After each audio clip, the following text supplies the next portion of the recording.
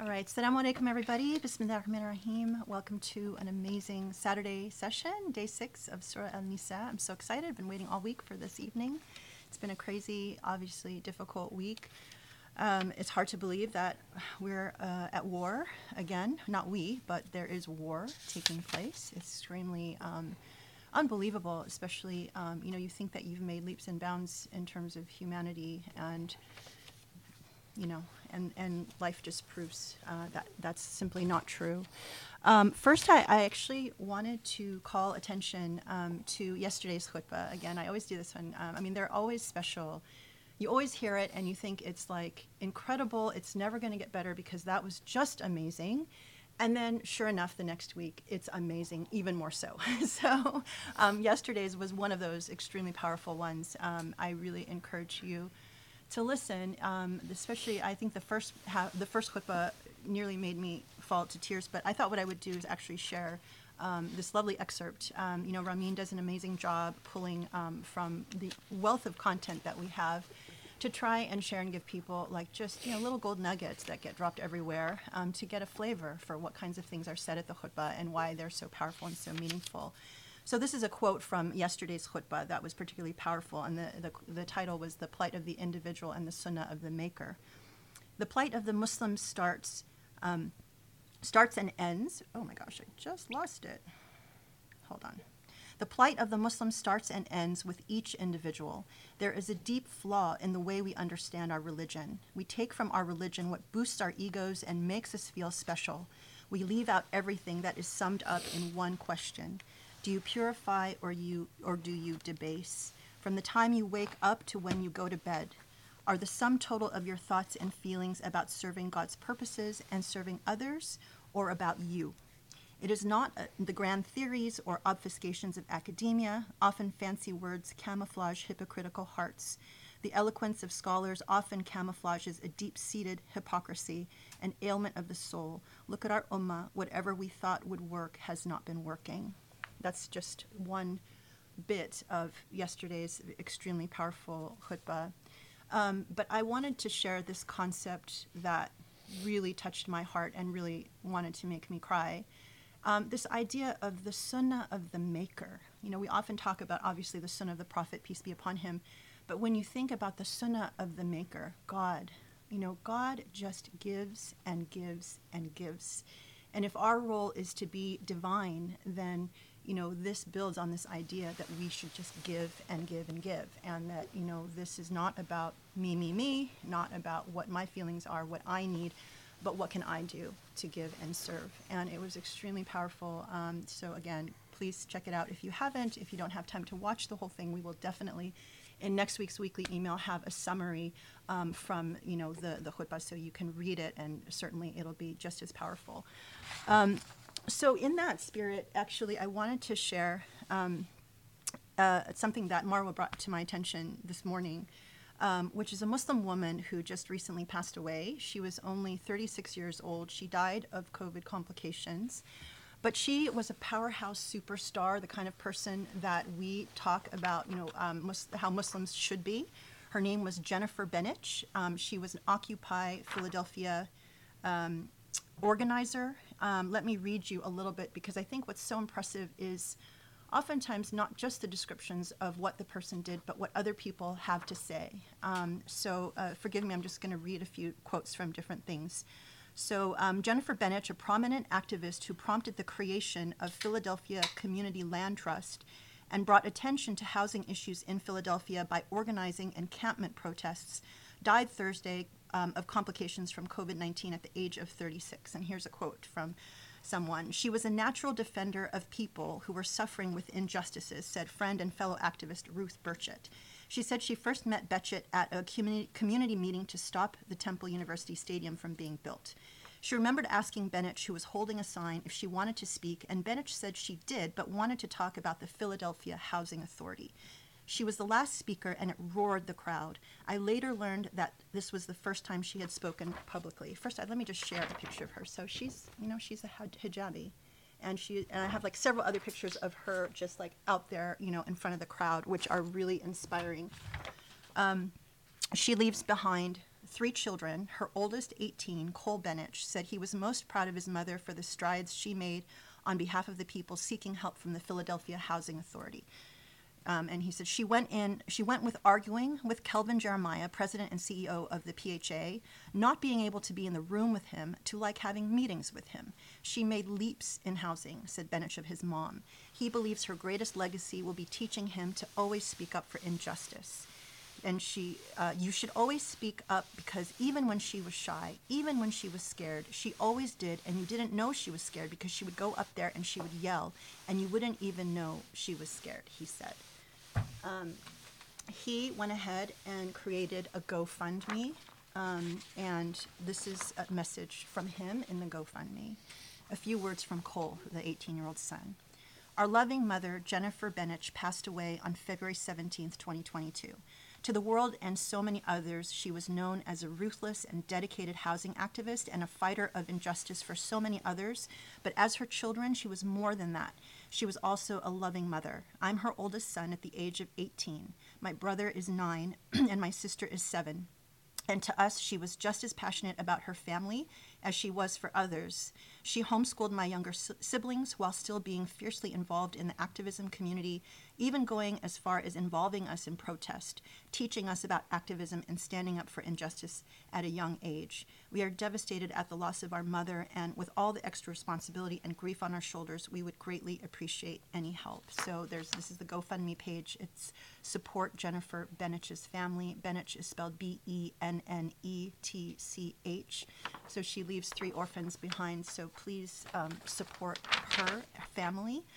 And on that particular GoFundMe page, you're able to see the people who want to leave words of support, people that she touched, and they're like lovely messages. And here's another message that I wanted to share about her from Marlon Lee McAllister, who donated. On behalf of Philly socialists, Jennifer Bennett was an inspiration to so many of us, always on the front lines, always demanding justice in the streets. Her death hit us all so hard. There was a moment that a comrade told me about her during the George Floyd uprisings, when the cops were bullying a group of protesters who had every right to be there. People were running, and she shouted something like, "Come back, we can't let them push us around."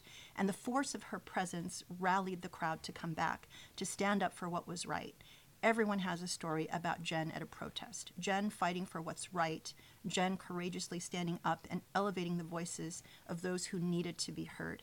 She was a force to be reckoned with, and we are diminished by her passing. Rest in power, Jen. So, this is obviously someone who, this is a huge loss for us as a Muslim community, a huge loss for people in Philadelphia, for everyone who knew her, for her family. But these are the times when we as a community, even if we don't know her, admire her, we need to step up, take care of her family, and so donate and, do whatever you can. Look at her legacy online. It's so impressive. And, she's taught her children to carry on her legacy, and may we all be like that, and may we all pass on that fierceness and commitment to our children, inshallah. So that was from Independent News, from Democracy Now! Let me just add one last thing, because as you know, we now have a website that collects a lot of the news articles that we reference, and so I'll definitely make sure that this is added to that website. There's another one that, like right before the halakha tonight, we got an email, and this is from a site, it's Israel-Palestine News, and it's called If Americans Knew. So we get regular email updates dropped in the mail, in the professor's email box, and so that's actually where we sourced the article about the 13-year-old that was shot in Palestine. But so right before this session started, the message came in that Israel is about to demolish the home of a 95-year-old disabled Palestinian woman in Negev. I'm sorry, I don't know how to say that. Israel is set to demolish this home in the Negev desert after her makeshift house was being restructured to help it become wheelchair friendly. A 95-year-old Palestinian woman. Just to say, again, we'll share this site. We need to know what's happening. People need to know. Americans need to know. And maybe when people hear more of these devastating stories, that we can increase the critical mass that's necessary to make a difference. So, all of this in the spirit of just staying engaged and educated with everything that's happening in the world. Our biggest defense and potential offense is just staying educated, staying on top of the news, and making sure that you're discerning, getting your news from independent sources, not corporate media that wants you to believe something different. Thank you so much for being with us. I'm looking forward to another session. I think what we're going to do is take a break now and pray Maghrib. Is that right? I just want to say something and then we'll take a break and pray Maghrib. Sounds good.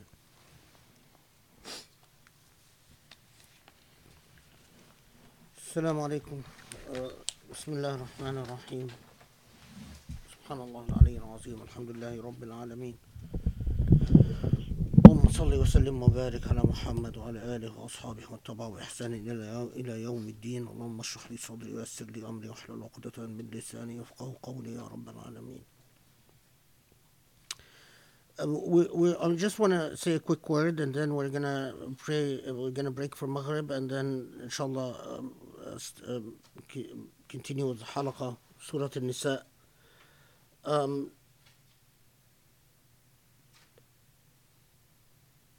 That website that Grace mentioned, if Americans knew,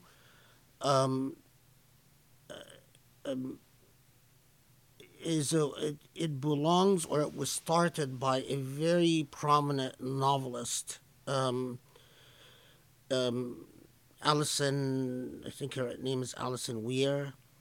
This is a very prominent novelist and a very historical novelist. She novelizes history, and she's a very good novelist. But I mean, every Muslim should know about this woman and should know about her heroic efforts on behalf of the Palestinian people and her extremely daring stand at great career risks for herself as a British novelist, to bring attention to the reality of the apartheid that exists, the apartheid regime that exists in Israel. So make sure that you do visit that website and that it becomes a part of your regular life. As the other thing I'll just mention quickly, and it's something that inshallah I'll talk about more. It is really, for me, it is deeply. I don't know how to even what word to use even.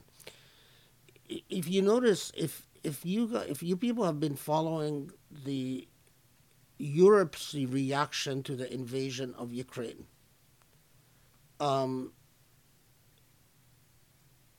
isn't it striking? Leave alone the thing that I mentioned in the khutbah, the disparity between the way the world reacted to the invasion of Iraq compared to the invasion of Ukraine. But even putting that aside, it is extremely disheartening that Europe's reaction to the invasion of Ukraine is many times stronger and more profound than the Muslim world's reaction to the annexation of Jerusalem and the Aqsa Mosque. I mean, if you want positive proof of a deep ailment in our soul, if you want positive proof that our very relationship to our faith, our religion, our Islam, our history, our identity, even our very relationship to our souls, the very spirit that animates our lives. If you want positive proof that there is a very deep, deep flaw that must be addressed at a radical, revolutionary level, it's that. Look at the the amount of internalized empathy that white people in the West have towards fellow Ukrainians under siege, and rightly so. But compare that to the Muslim reaction to the plight of fellow Muslims, whether in Burma or China or India, and the one that takes the cake of them all is Jerusalem, Al-Aqsa, Quds.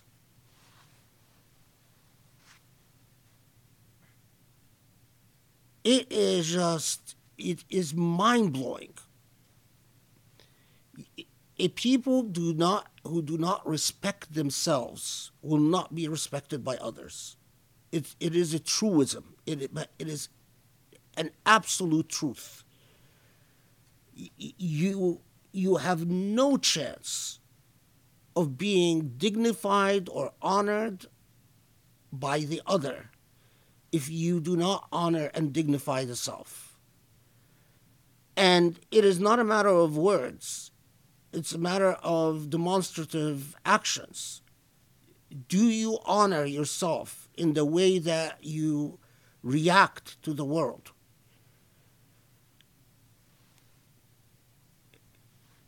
When you are robbed an essential part of the pulsing heart of your history, Jerusalem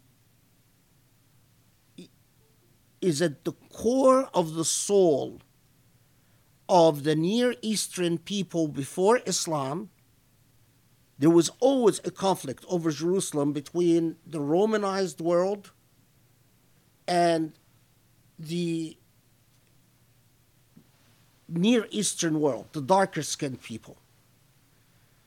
And then in Islam was the actual liberation of Jerusalem and the settling of Jerusalem in its proper Near Eastern context. Jesus was a Semite.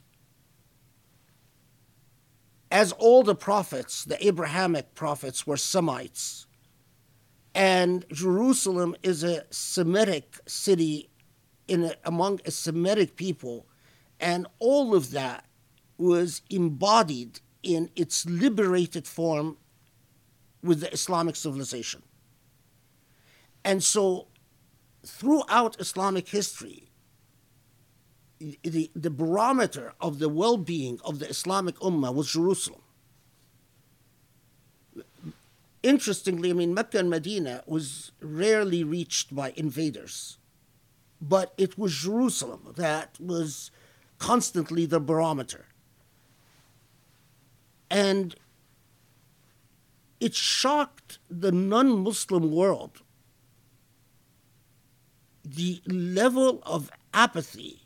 I can tell you that even among human rights activists, the level of apathy that exists among Muslims towards their fellow Muslims, the suffering of their fellow Muslims, shocks even human rights activists. I can see it in their eyes. I can see it in the way they dance around me, and they take what is that word? What is that expression? Tiptoe around me. It's like it's as if they want to ask me, what is wrong with you people? Why don't you care about your own people? They'll make comments about how surprised they are that, Muslims don't seem very interested in this and don't seem very interested in that and don't seem very interested in this. And especially now that everyone is waiting for the genocide that will explode in India against Muslims. And the entire human rights community is is actively trying to sound the alarm that genocide is not an event. Genocide is a process. Every genocide that has taken place was predictable. You don't wake up one day and there's a genocide. A genocide is a process that develops. And so the genocide, every genocide from Rwanda, Bosnia, Myanmar, China, every genocide, you could trace the developments. And in every genocide, there were those publicists or scholars, if you will, or activists that were saying this is going to happen. And then it happens. And so the talk of all human rights communities now is the genocide that will explode in India. But also, like everyone, just say, we of course, they a lot of them are many of them are Jewish, so they say, we're pleasantly surprised how easily Muslims accept the annexation of Jerusalem, but we're sort of, don't really understand why Muslims are not even interested in getting involved about this disaster that's about to unfold yet on another Muslim population. And of course, what I don't tell them is it's all connected. The minute we stopped caring about Palestinians and the minute we stopped caring about Jerusalem, we stopped caring about ourselves. We stopped caring about our souls and our very dignity. We stopped caring about our history. We stopped caring about our religion. We stopped caring about our God. Don't kid yourself. We don't care about our God. We don't care about Allah. That is the harsh truth. We don't. We don't. As much as we pretend we do, but we don't. It is just, that is I sit watching, following the news about Ukraine. And as I see the way, what could I say? The way civilized people, white people, are reacting to the plight of fellow white people, and then I keep thinking of the examples of the Emirat and Saudi and Egypt, even when our prophet was insulted by the French government, and the images of cartoons of our prophet having orgies, pornographic sex were displayed on the buildings of the French government in public. Nothing on the part of the Saudi government, nothing on the part of the Emirati government, and nothing on the part of Muslim organizations in the United States. All the people that Muslims turn into superstars. Did you hear anything from Hamza Yusuf? Did you hear anything from Zaytuna? Did you hear anything from the people that you idealize and that you make the embodiment of Islam? And then people are surprised when finally a Muslim apostates, becomes Christian, or becomes, there's a very famous case of this Kuwaiti who became Jewish, and a Saudi who just became Christian, and it's a very public issue.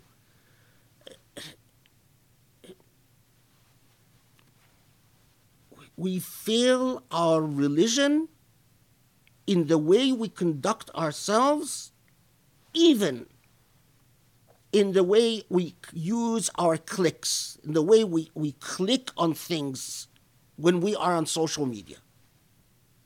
What we favor, what we choose to favor, what we choose to listen to, you are exercising your identity and your dignity every time you decide to spend $1 or even a penny.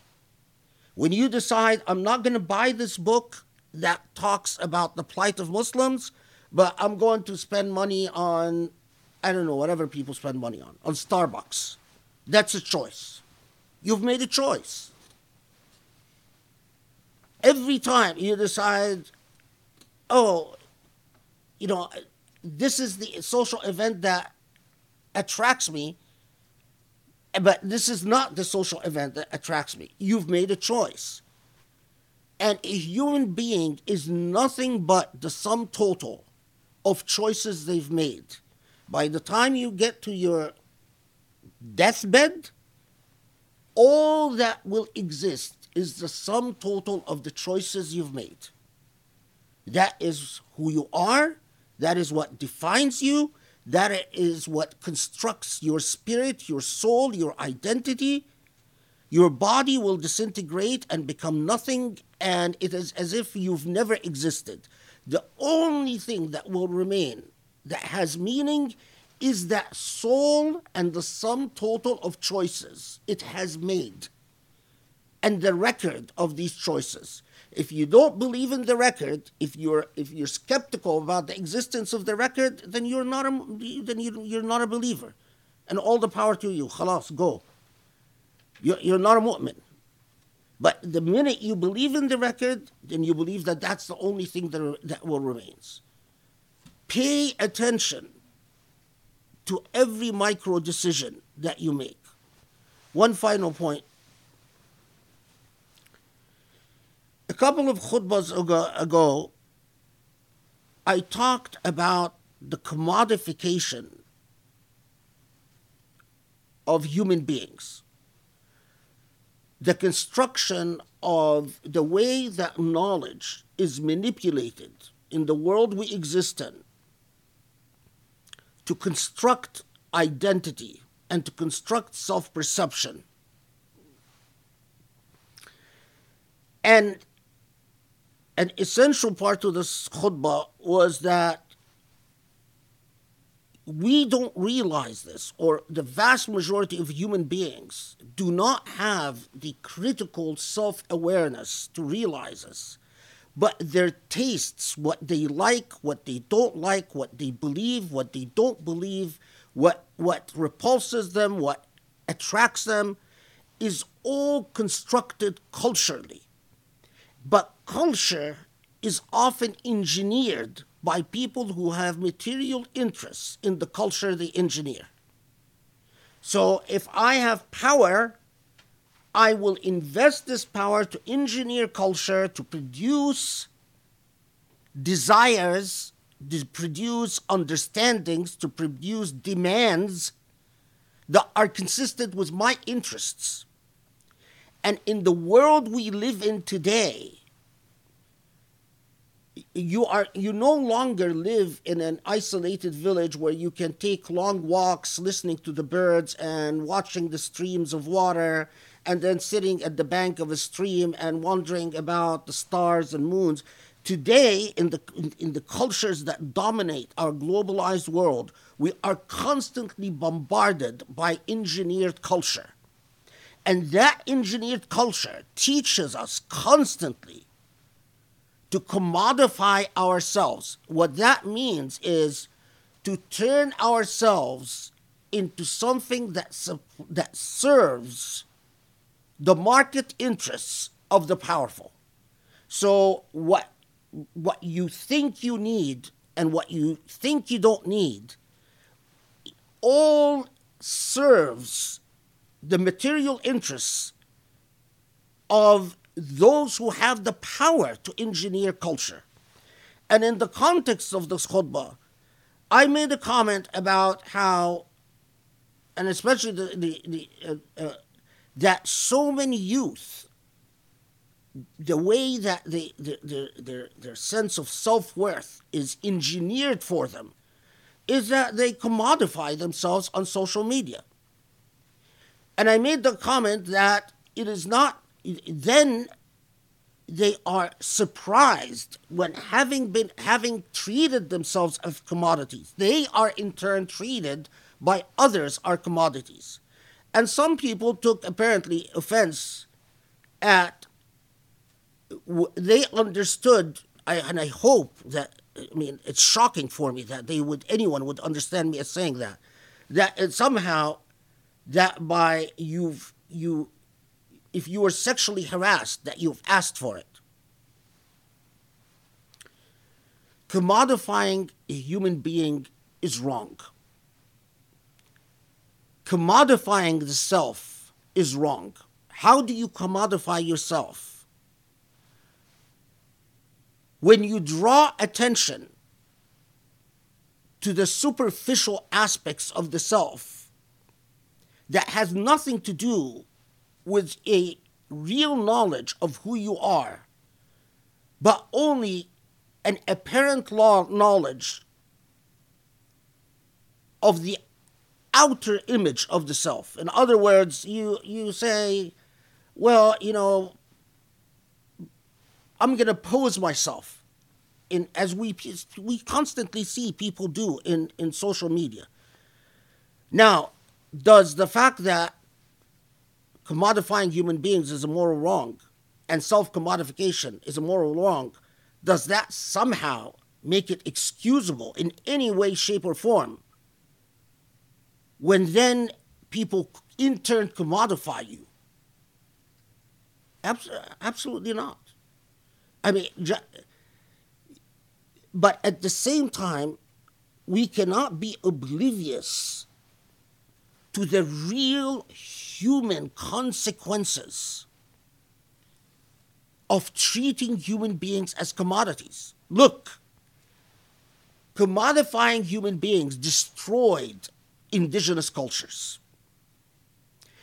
Commodifying human beings obliterated traditional systems of knowledge. Commodifying human beings, treating human beings as basically just a means for profits, have had devastating consequences on the psychology of human beings. It has led to all types of emotional and psychological diseases. It has led to feeding a war industry that dominates our globalized economies.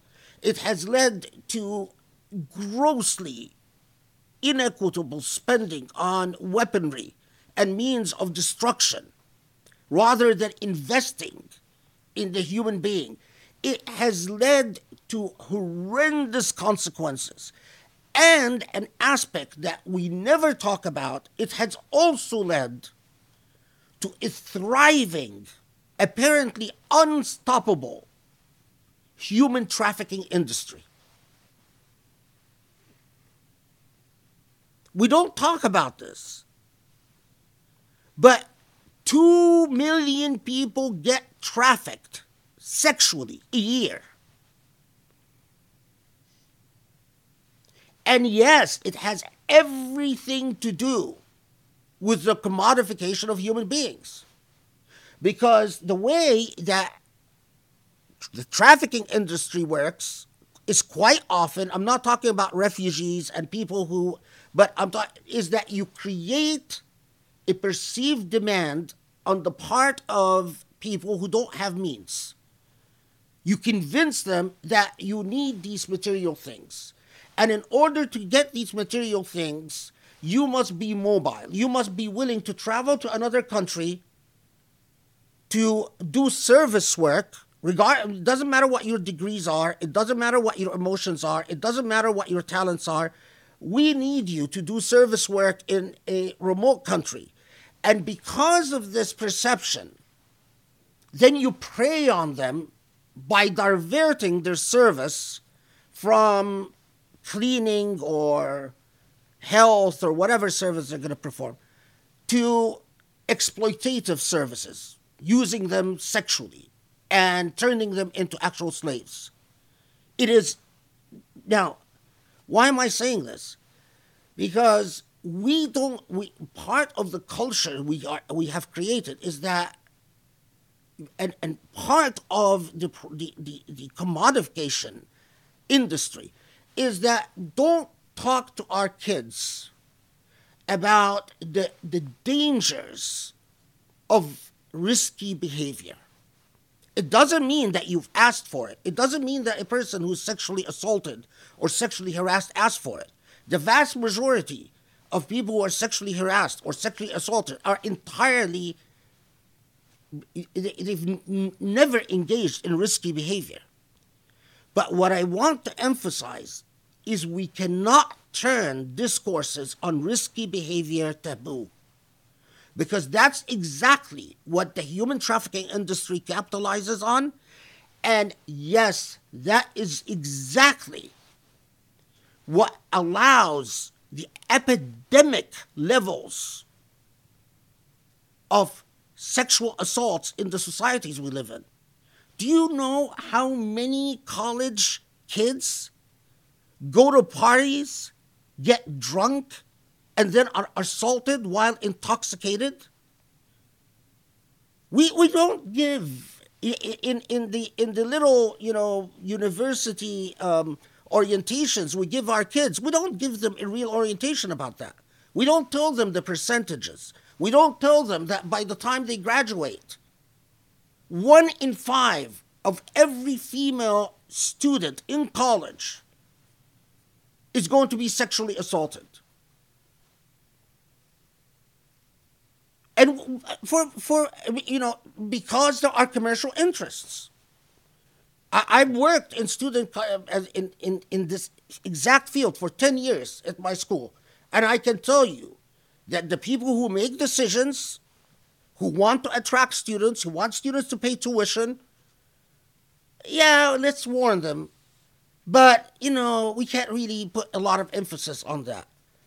We can't tell them that it is just because these frat boys pretend to be your brothers and that you're safe with them and that if you get intoxicated, they're going to be respectfully walk you into home, that the 50% of the time it is entire nonsense and that you can't trust them. And that often the percentages of women who are assaulted while intoxicated is astounding.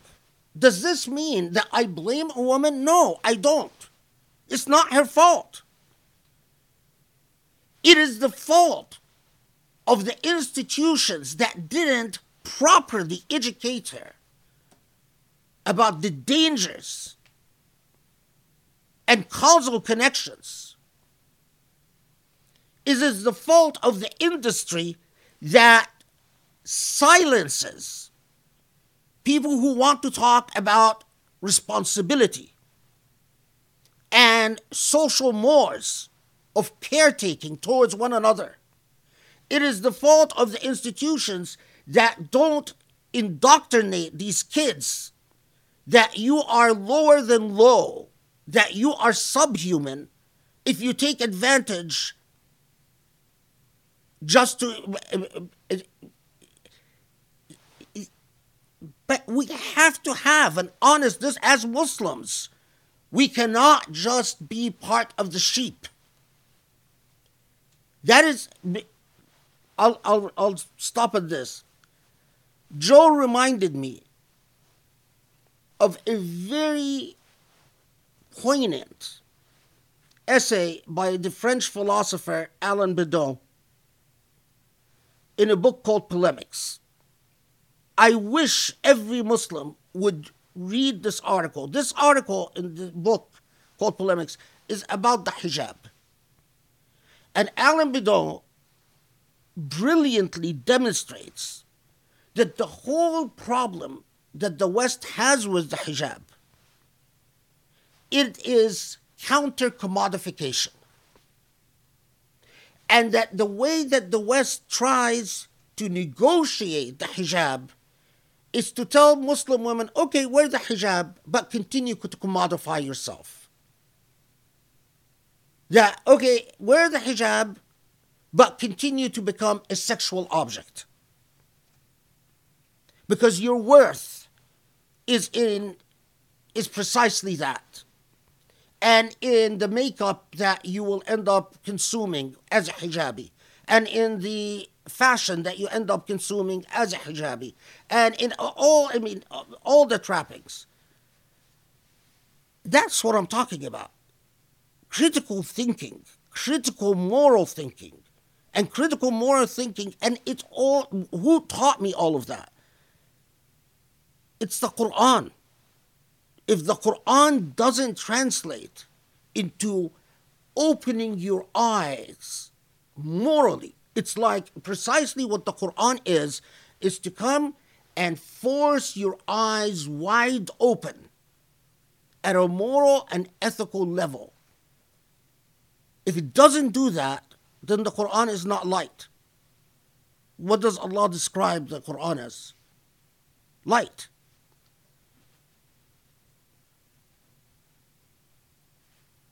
That what Allah gives you is light, and without Allah is darkness. Ask yourself, in every issue that confronts you, what constitutes the light and what constitutes darkness?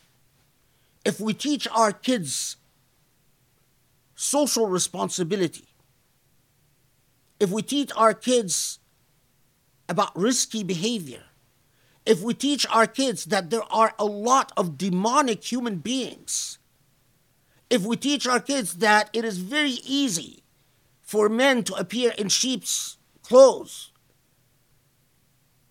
are we embracing the light or are we embracing darkness? So I'm sorry if some people felt triggered. But my point is much deeper. I never blame a victim for being assaulted. This is like blaming someone for being tortured because they worked for justice, or saying you knew the risks when you started speaking out against a dictator. Obviously, that's immoral. But I want our eyes to be fully open as to the realities, moral realities, in the largely immoral world that we live in. Okay, let's pray Maghrib. Okay, we're going to stop for Maghrib and come back. Bismillah ar-Rahman ar-Rahim.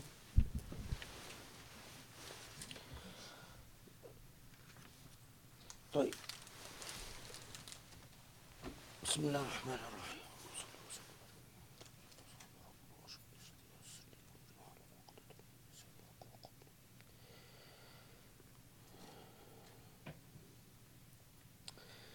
So we reached the heart of Surah Nisa, the penultimate statement of Surah Nisa, the unifying theme of Surah Nisa.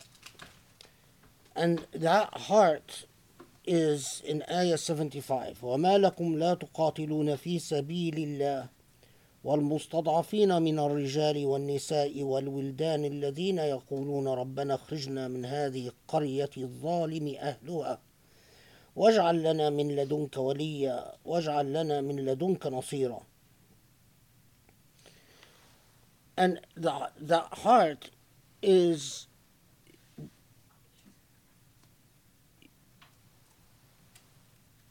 after re-emphasizing the obligation that we saw in Surah Al-Baqarah and Surah Ali Imran, the philosophy of Shahada, the witnessing. You exist as a moral witness. You are a moral witness unto yourself. You are a moral witness about yourself. You are a moral witness against yourself, as you are a moral witness unto society, as the Prophet ﷺ is a moral witness on you, and as angels are moral witnesses on you.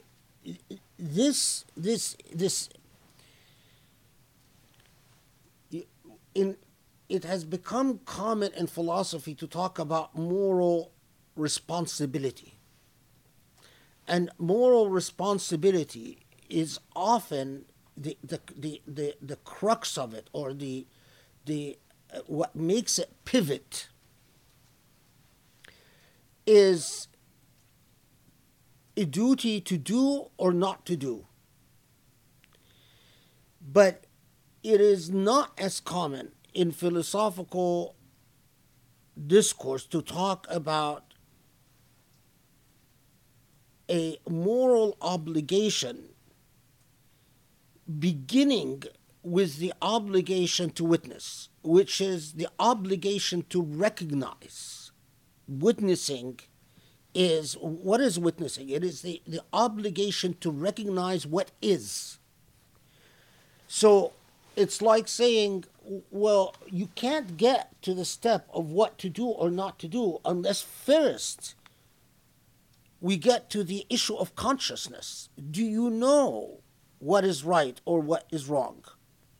Do you acknowledge it? Because we might know it, but to actually acknowledge it, to admit it, to confess it, is quite often a challenge, and especially when it comes to confronting the self. And, so after anchoring that, and remember that the whole discourse about fighting in Quranic parlance is inextricably connected to the idea of witnessing, the idea of shahada itself. That's why, say, we talk about shuhada. And when Allah says, يَتَّخِذْ مِنْكُمْ شُهَدَاء, that Allah takes from you those who are witnesses to truth. So,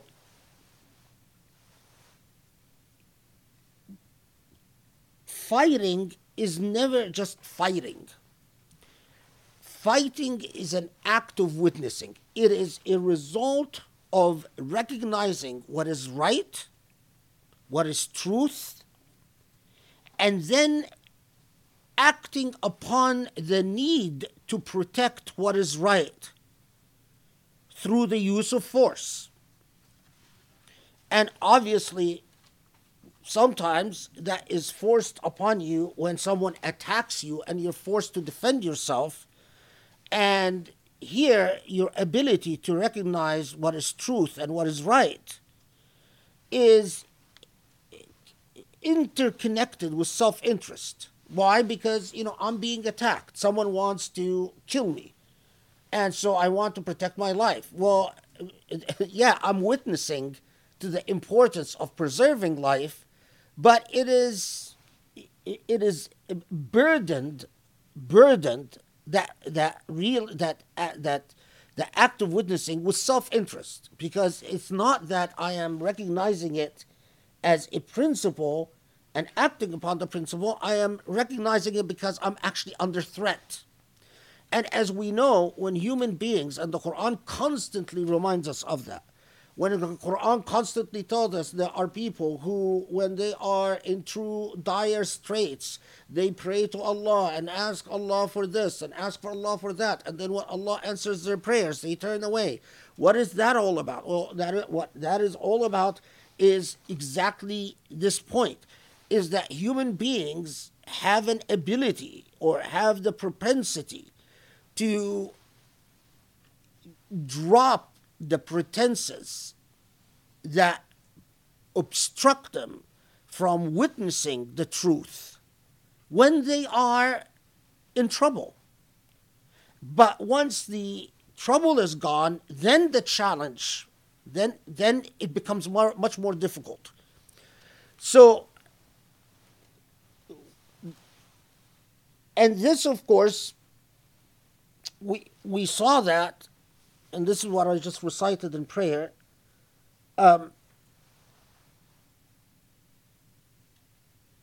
Now, but here the fighting is an act of witnessing on the behalf of the disempowered. المستضعفين من الرجال والنساء.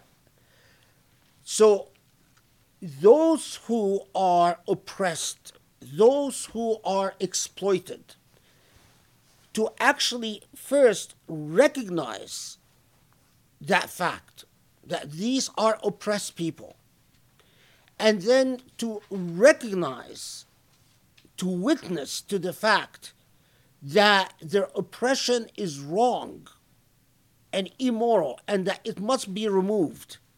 And then the harder step of coming to the conclusion, well, in this case,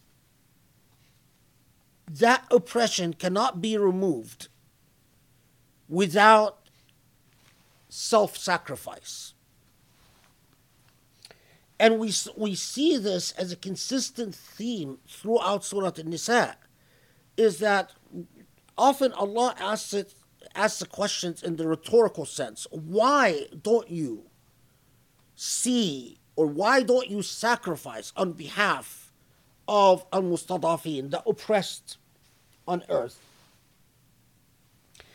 So, and as we talked about, this is all sort of a review, but as we talked about that those who are oppressed having no recourse to help themselves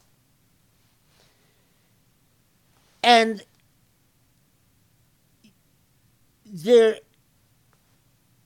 vehement wish is to escape ظلم, to escape هذه القرية الظالم وأهلها, that to escape the conditions of their oppressions, to escape the injustice itself. And then Allah, of course, follows this by reminding us that understand, and we talked about this in the past halaqah, that though the dichotomy is, do you fight on behalf of Allah, do you witness on behalf of Allah, or do you fight or witness on behalf of Taghut?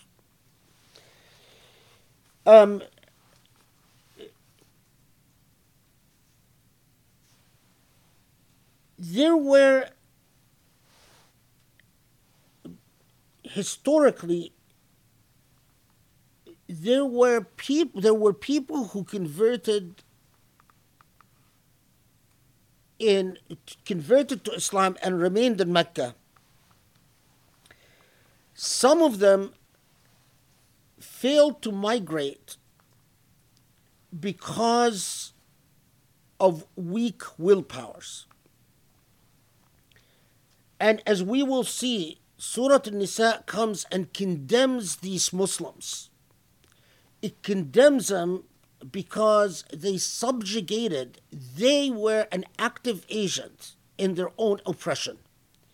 They accepted a situation where they lived under oppressive conditions, and living under these oppressive conditions, as we will see, sometimes even forced them into highly immoral or positions where they actually had to serve in the army of the kuffar.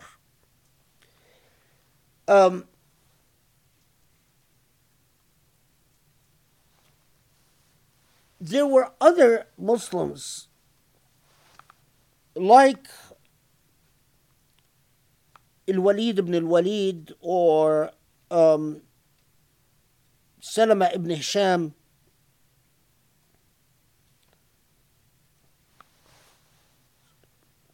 وعياش ibn Abi Rabi'a, who had converted but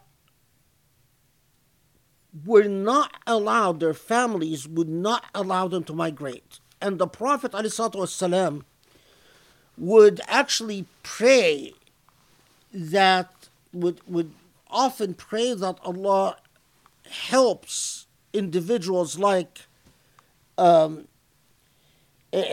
ibn Abi Rabi'a liberate themselves.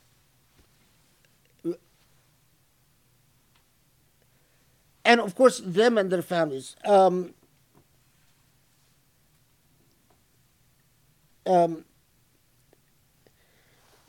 This is interesting. There is a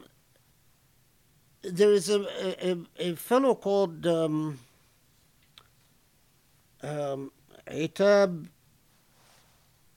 ibn Usaid. This was a young fellow who had converted, but he was under 18. I think he had converted when he was 14 or something like that. And his family would not allow him to migrate. What's interesting is that this individual who was prevented from ever migrating and joining Muslims in Medina when Mecca was eventually conquered. Itab was 18 years old. And it has always struck me that the Prophet ﷺ put Itab in charge of Mecca, an 18-year-old, but an 18-year-old who has endured years of persecution and persevered. These sort of, again, the power of socialization and culture. What does age mean? We never think about this, but age is like class, is a thoroughly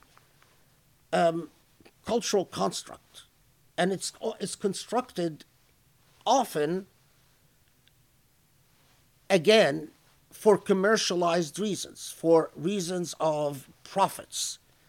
But our idea of what people should be doing at what age, and what should you expect from each age category, we never.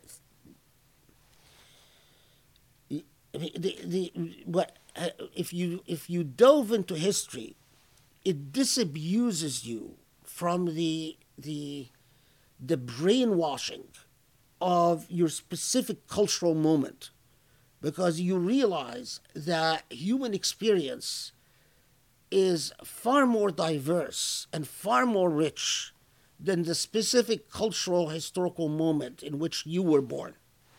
And what people just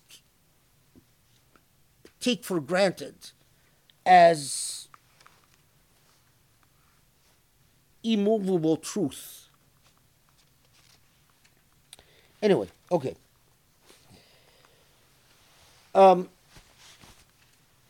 Okay.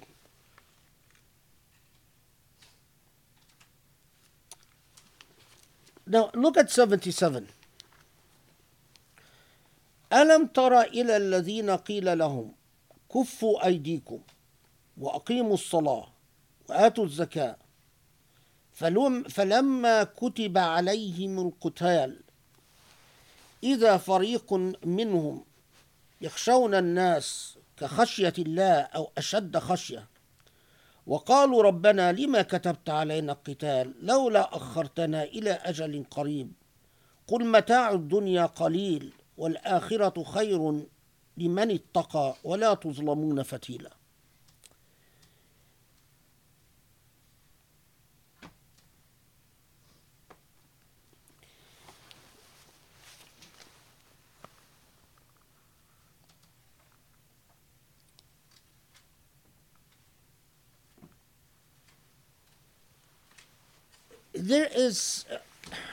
There's a lot that I can tell you about.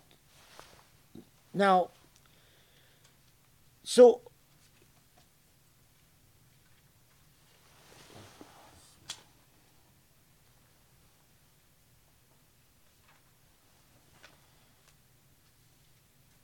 okay. So you notice it says, haven't you seen? ألم ترى إلى الذين, haven't you seen those who were told, hold back your hands, curb your hands? What is it talking about? Because you could posit this, and if you're reading the Quran carefully, you'd say, okay, what does that mean that they were told, hold back, refrain, and establish prayer and do zakah, and then when firing was decreed, they chickened out? What is it talking about? it's talking about a very human, real life unfolding in Medina.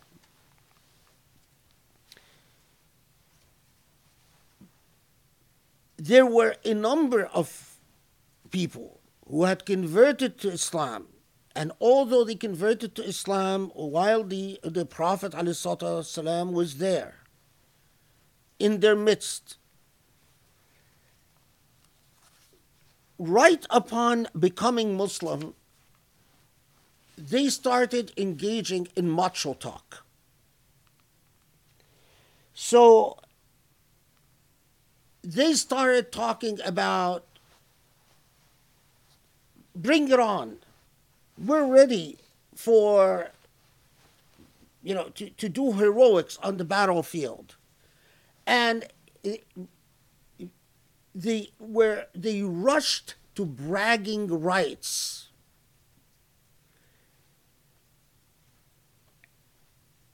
What they were told at the time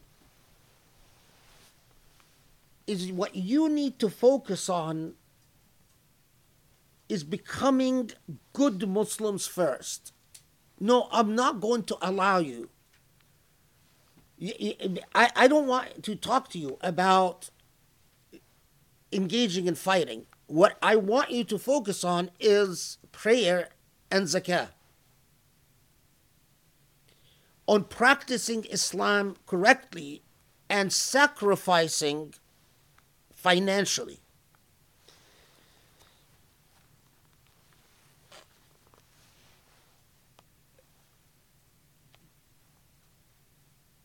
But then, as it became clear in Ali Imran and in the revelation of Surah Nisa that fighting is not about spoils of war. Fighting is not about showing off how your skills with the sword, which Arabs used to have these ways of showing off in battle, which was really sort of a theater, but it wasn't really engaging in much fighting at all. It was sort of like just doing these dances on the battlefield. And in fact, fighting is not even about you. Fighting is about a principle of liberating the oppressed.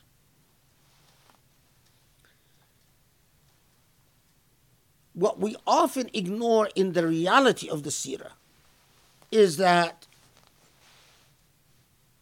some chickened out. Some, once the fighting became real, all their tough talk about, if you'll see what we'll do, evaporated, and they started complaining about, why should we fight to liberate Meccans? Don't we have enough problems of our own? These were mostly Medinians. These were mostly people, natives of Medina, not Muhajirun. Another group, it's not so much that they feared fighting itself or chickened out about fighting, but once they realized that there are rules as to spoils of war, that all the sort of pre-Islamic reasons that people engaged in battle, Islam has canceled. They started objecting. There is yet a third group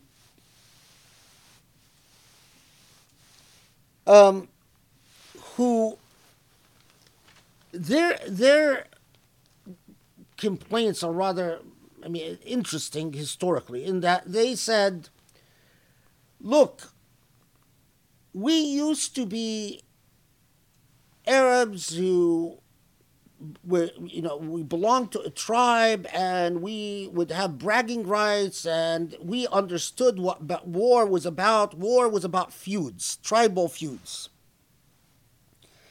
And after we became Muslim, suddenly we are associating ourselves with dispossessed and with disempowered people. Suddenly, what our identity was no longer about how great our horses are, or how wonderful our camels are, or how beautiful our women are. What our lives became about is how this group is oppressed and this group is oppressed, and how we are, our identity is interlinked with these groups. So they said, أصبحنا أذلة بعد الإيمان, that in fact we became degraded or humiliated people. Of course, from their psychological outlook, this is what they understand as being lowly, is that you are associating yourself with disempowered people. And so they started complaining that we don't want to fight for these reasons. We don't want to fight to liberate people that disempowered people, oppressed people. What's so cool about that? What's so fancy about that? We don't want to. So now, what's very interesting is that when their complaints reached the Prophet ﷺ, some of the companions were livid, understandably.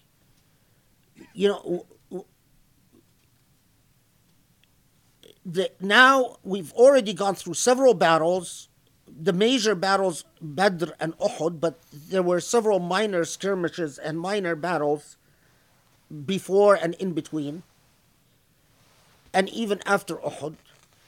And now that it is, when the philosophy of what our battles are about are becoming clear, you are breaking ranks and you are reneging, because some of them had in fact engaged in Bay'at al-Aqaba itself, that they were among those who actually gave the pledge to the Prophet before the Prophet migrated to Medina.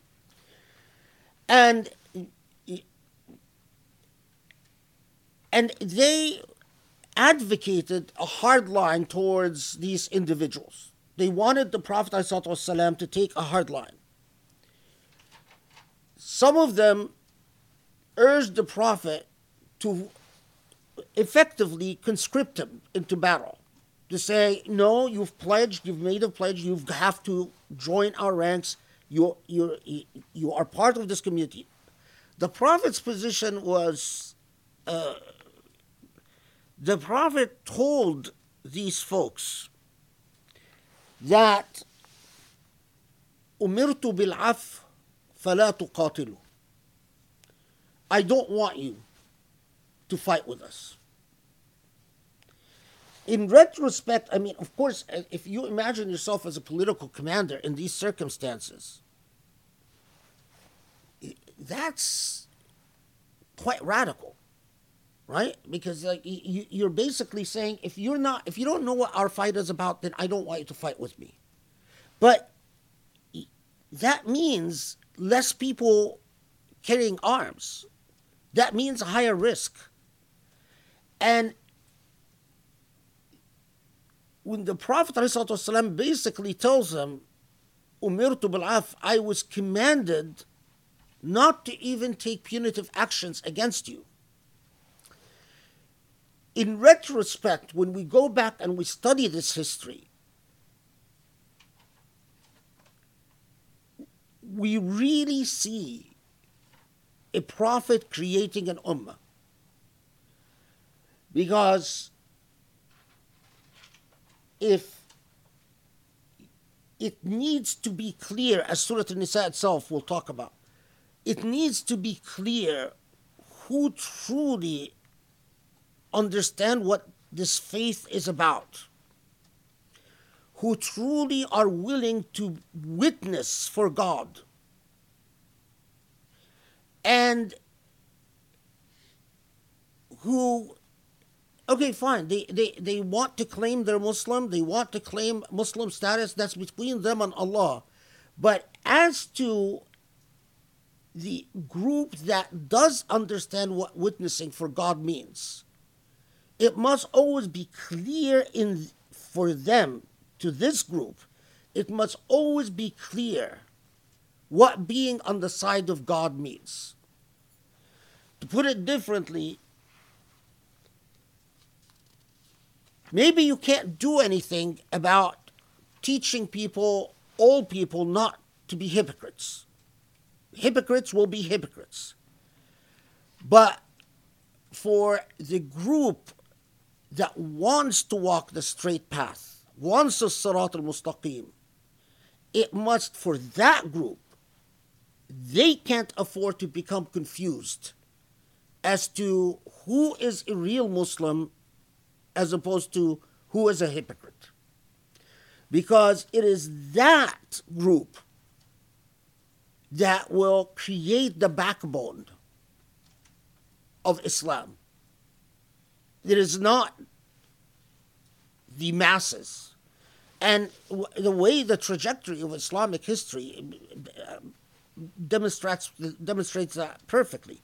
While we have the masses commit atrocious idiocies, the masses assassinate Osman, the masses even join in the murder of Al-Hussein, the Prophet's grandson. The masses ultimately support the person who is responsible for killing Al-Hassan. But the backbone of the Ummah was that core group that understood what being on the side of Allah meant.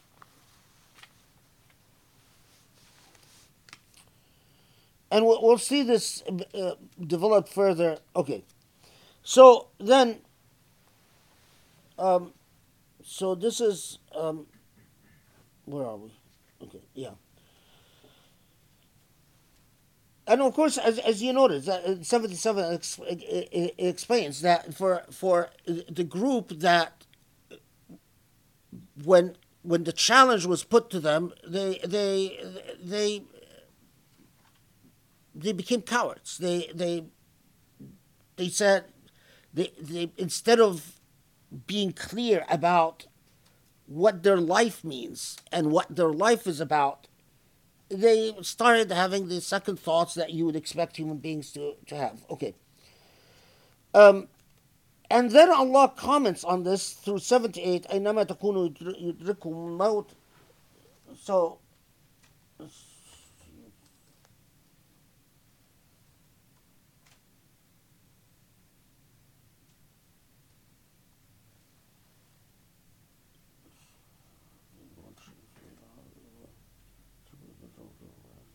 yeah, wherever you may be, death will overtake you, even though you be in towers raised high, buruj mushayyada.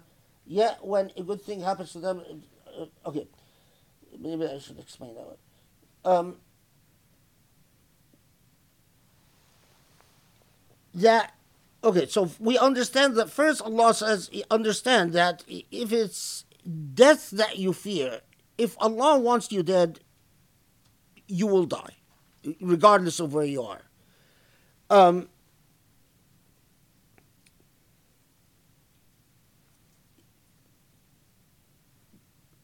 You are not escaping Allah's will, although your perception is that you indeed are avoiding something. But ultimately, if Allah grants you an extension for your life, if Allah, I mean, actually, if you're unlucky that as a result of your cowardliness or as a result of your hypocrisy, Allah actually allows you to live longer, well, that's to your misfortune. It's actually not to your fortune. because you live longer and you commit greater sins. Okay. However, this goes a step further. وإن تصبهم حسنة يقولون هذه من عند الله وإن تصبهم سيئة يقول هذه من عندك قل كل من عند الله فما لهؤلاء القوم لا يكادون يفقهون حديثا. Muhammad Asad translates it as, when a good thing happens to them, they say, the same people, this is from God. Whereas when evil befalls them, they say, this is from you, O fellow man. All is from God. And what then is amiss with these people, that they are in no wise near grasping the truth of what they are told? Okay, so the tendency when it says that when something good happens to them, they say this is from Allah. What this means is that when things are going their way, they take this as an indication that things are good between them and God. So things are going their way. These people make Allah's will, what they see, with the way they understand Allah, is entirely subject to their will. So when what they perceive Allah as wanting is consistent with their desires, they're happy and they say things are fine between me and God. But when things are not going their way and they see وَإِن تُصِبْهُمْ سَيِّئَةٌ, what in this context, although Muhammad Asad, how does he translate it? When evil befalls him. Although in this context Muhammad Asad translates it as when evil befalls him. When تصبهم سيئة, when anything unfolds that is not consistent with the way they want Allah to be, they don't think, how is Allah testing us? Or they don't think, how is Allah making us suffer the consequences of our decisions? Or how is Allah, in fact, reprimanding us, punishing us? They project whatever happened not as coming from themselves or from Allah, but as the fault of people around them. This is because some people misunderstand it as they blame the Prophet for whatever. No, this is not what it's talking about. Not here. Here it's talking about a psychological tendency with these cowardly souls, with these uncommitted human beings, with these wishy-washy human beings. When things are going their way, oh, we love God. When things they are getting tough, when they start suspecting that God wants them to do what they don't want to do, their excuse that is to say, well, it's not Allah that wants me to feed the poor, it's orphans. It's this person or that person. It's not Allah that wants me to go to battle to defend the powerless. It is actually just the opinion of this person or that person. That's which we can clearly understand. I mean, if you think of even our lived experience, we see that all the time. Is that, well, it's not that Allah, I mean, subhanAllah, what I was just talking about earlier. It's not Allah that wants me to stand up for Jerusalem. No, this is just the opinion of Khalid Abu Fadl. That's what it's talking about. It's not a law that says you can't live your life oblivious to the suffering of the Rohingyas and the Uyghurs and the Kashmiris and the Muslim Indians and the Palestinians. Oh no, this is just, Khalid Abu Fadl has some hang up. It's that's what it's talking about. And Allah comes and says, "What is wrong with you?" Effectively, what is? These people are psychologically, emotionally, intellectually so crippled that they don't see the hypocrisy in the way that their brain and their heart works.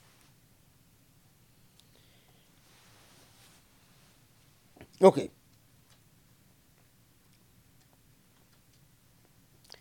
And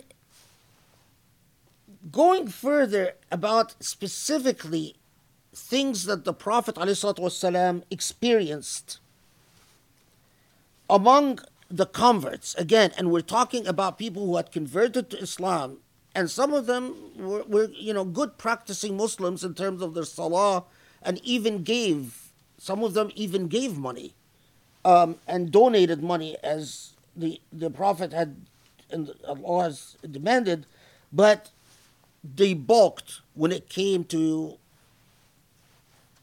what Surah Nisa is talking about. So, وَلَئِنْ أَصَابَكُمْ فَضْلٌ مِّنَ اللَّهِ فَلَيَقُولَنَّ كَأَنْ لَمْ تَكُنْ بَيْنَكُمْ وَبَيْنَهُ مَوَدَّةٌ يَا لَيْتَنِي كُنْتُ مَعَهُمْ فَأَفُوزُ فَوْزًا عَظِيمًا. So, first let's take Muhammad Assad's translation. And when a good thing happens to them, no, sorry. What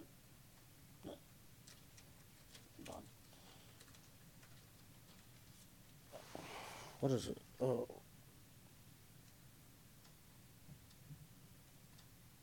Sorry. I got lost for a second. I think I'm just. So 78. No, my mind lapsed a prior ayah that we actually talked about. Okay.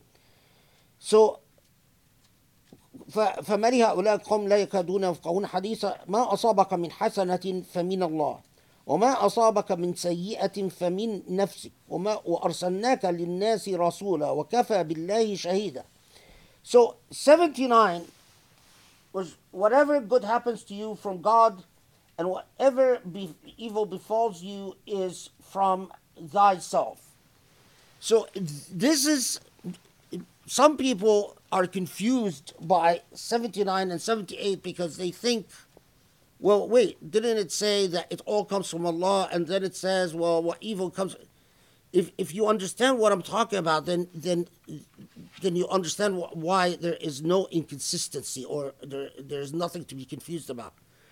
So first, remember that these people, when things are not going their way, they say they blame, or they say, well, this is the fault of, or the will of XYZ.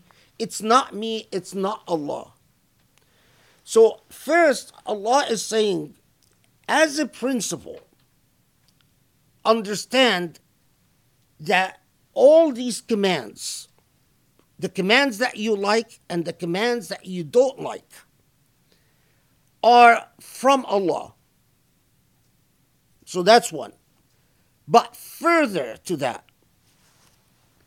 understand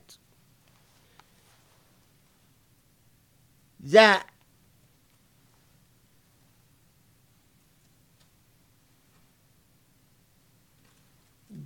when there are failures, when things are going, you are suffering the consequences of the decisions you've made in life. In other words, when life, or put it differently, when things are screwed up for you, look within, because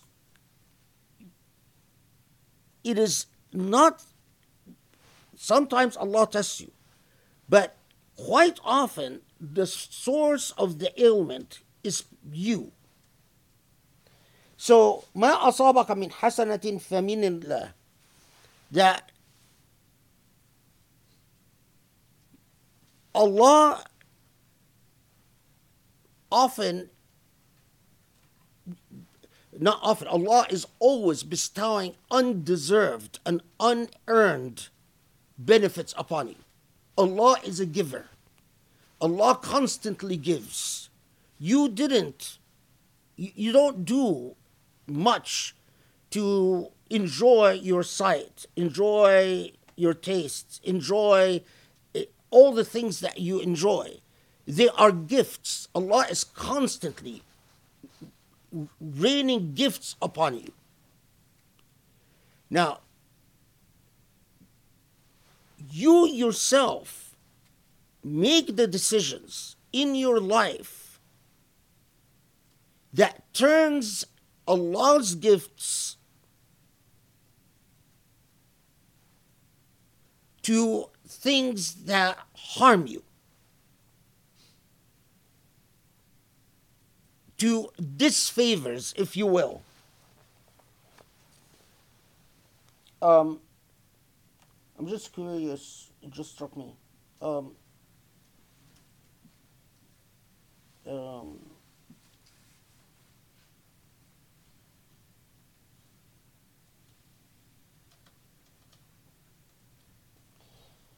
Yeah, it's a result from actions or behavior or just according to the natural law of cause and effect. Yeah, actually, something close to this. So Muhammad Asad in his footnote says, to suffering resulting from the actions or the behavior of the persons concerned, and this in accordance with the natural law of cause and effect, which God has decreed for all God's creation, and which the Quran describes as Sunnatullah, the way of God. For all such suffering, man has only himself to blame, since God does not wrong anyone by as much as an atom's weight. So this is very close to the idea that you are constantly the recipient of Allah's gifts. But human beings, by the choices they make in life, cause, it's not, I'm hesitating to turn Allah's gifts into curses, because it's not exactly that. But they invite harm upon themselves. And these are the moral consequences of their actions. Now, this is, of course, extremely important in the context of disempowerment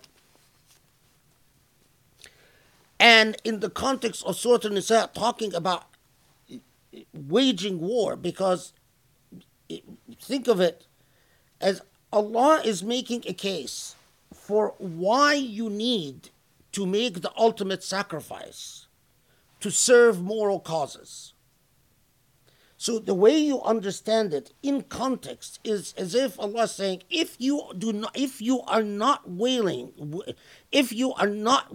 to make the sacrifice for moral causes, in this case, empowering the disempowered, then you only have yourself to blame for what results from that.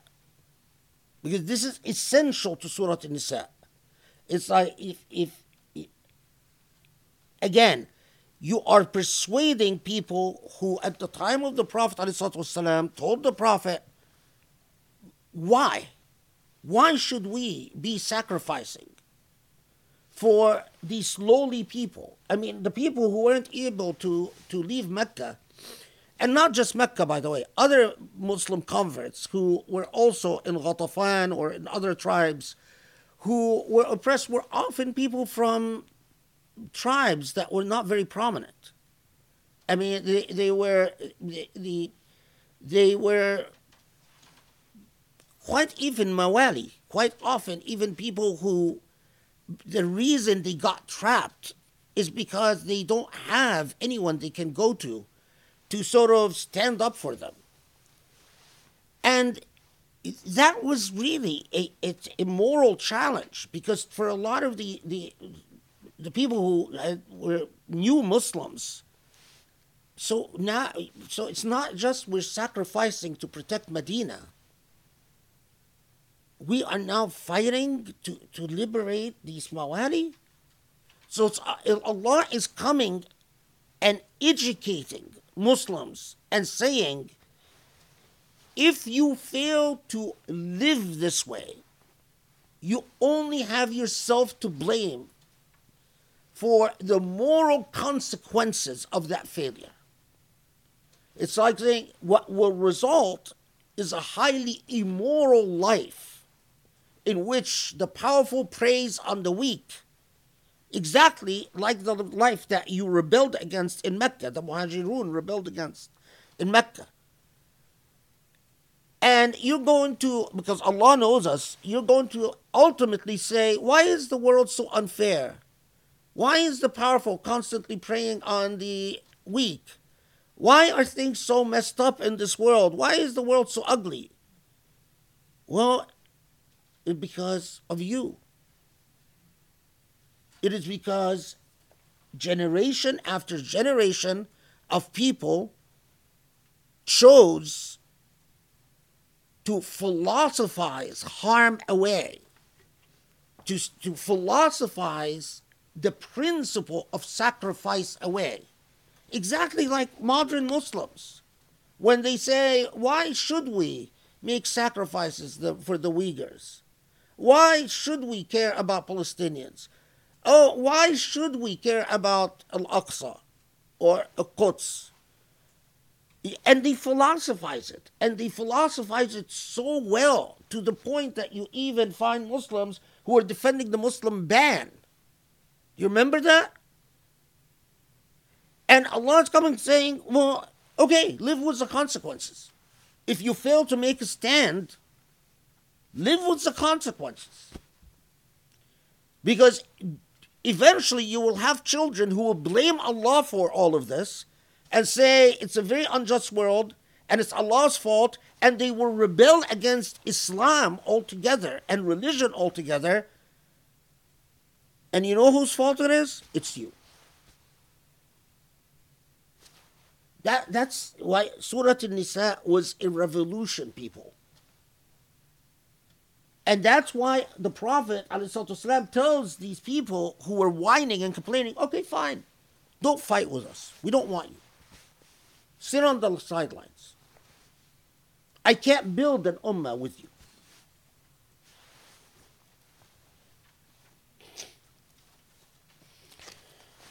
And that is why then, man yuti' Rasul faqad ata Allah. So the principle, understand that the way of the Prophet ﷺ is the way of Allah. The Prophet ﷺ is not telling you, because that they were some of these people were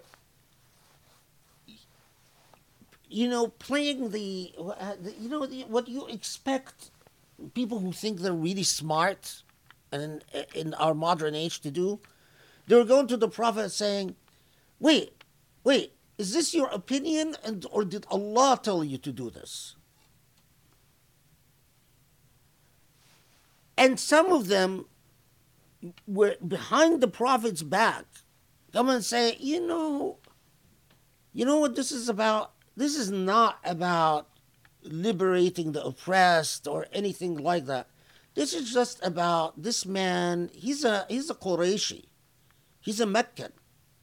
And he cares about Meccans. He wants us, Medinians, to sacrifice to liberate his fellow clansmen and his fellow tribesmen. Some of them were actually saying that. So the principle comes, and Allah says, Man yuti' ar-Rasul faqad ata Allah. Understand, all this pontificating and intellectualizing that people are doing and apologize, it doesn't work. Obeying the Prophet is obeying Allah. But وَمَنْ تَوَلَّ فَمَا أَرْسَلْنَاكَ عَلَيْهِمْ حَفِيظًا.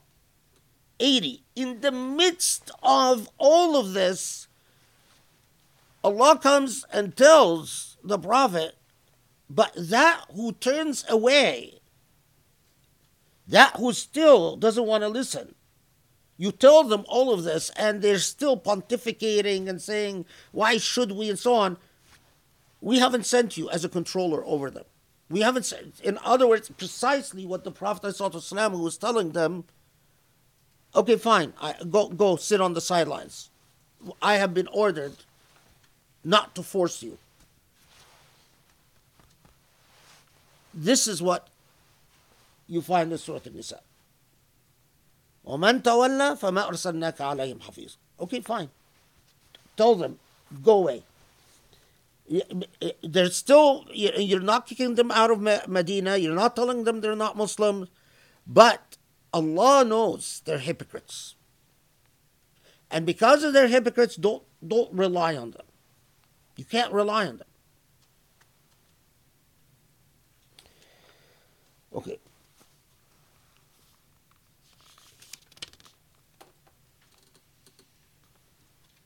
Okay.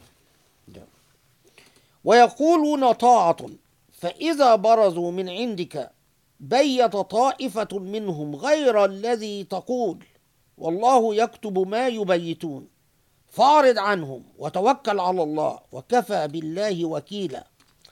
So the power of the Quran in stripping, laying bare these people, and again, the Quran doesn't do this for historical curiosity. The Quran is a demonstrative example of how Allah يهذب أخلاق الناس, how Allah teaches us morality, ethics. So, what is the issue? Is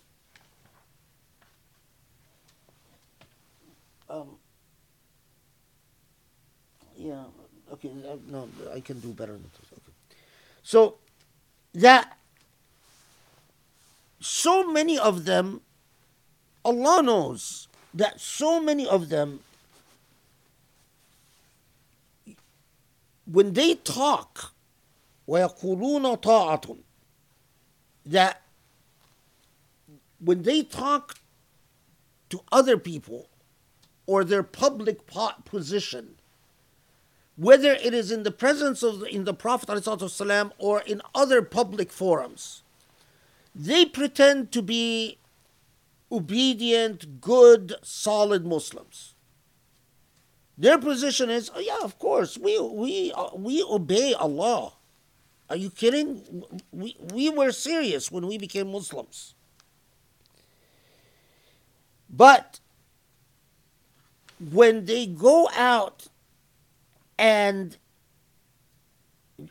the metaphor here is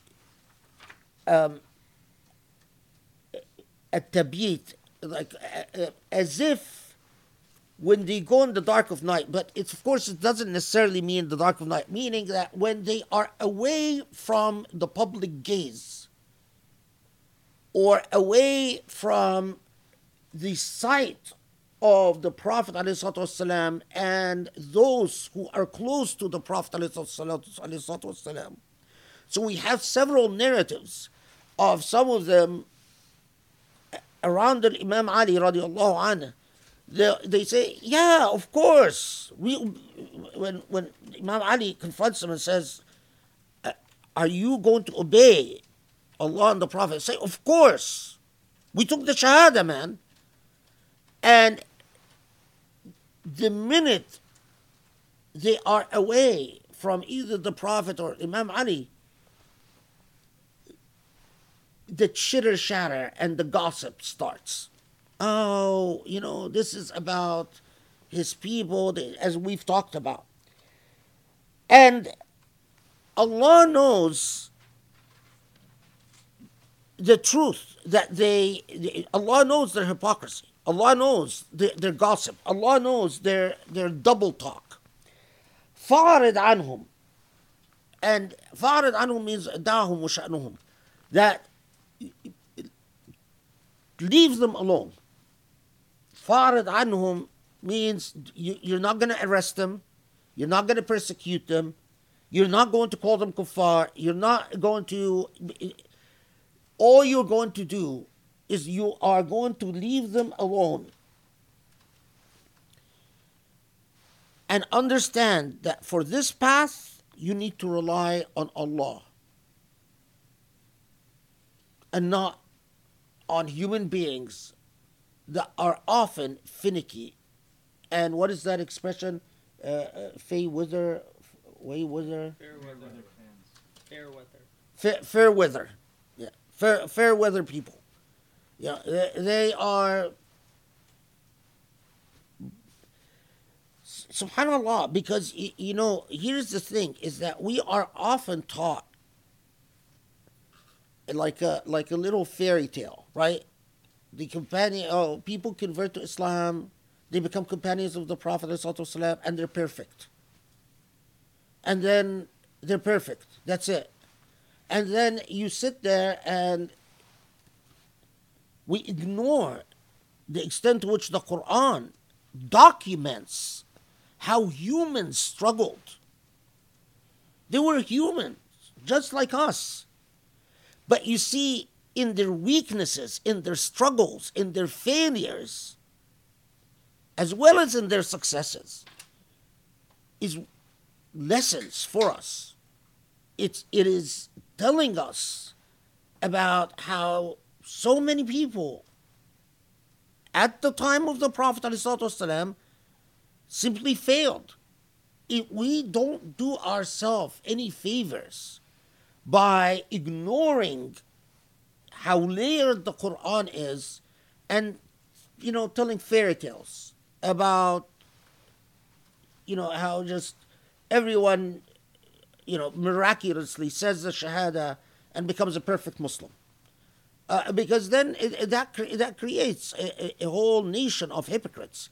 Because we then are never able to reproduce that, and because we're never able to reproduce that, we live in perpetual disappointment. And we don't want to admit the disappointment, so we cover it up with our own fairy tales, and you breed dishonesty in a people. We need to learn to be honest in this. Look at how honest the Quran is.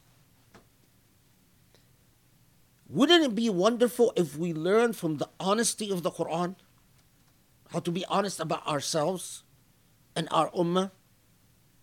Imagine if the Quran was being revealed today. Imagine how honest the Quran would be about what we are living through. That's the standard.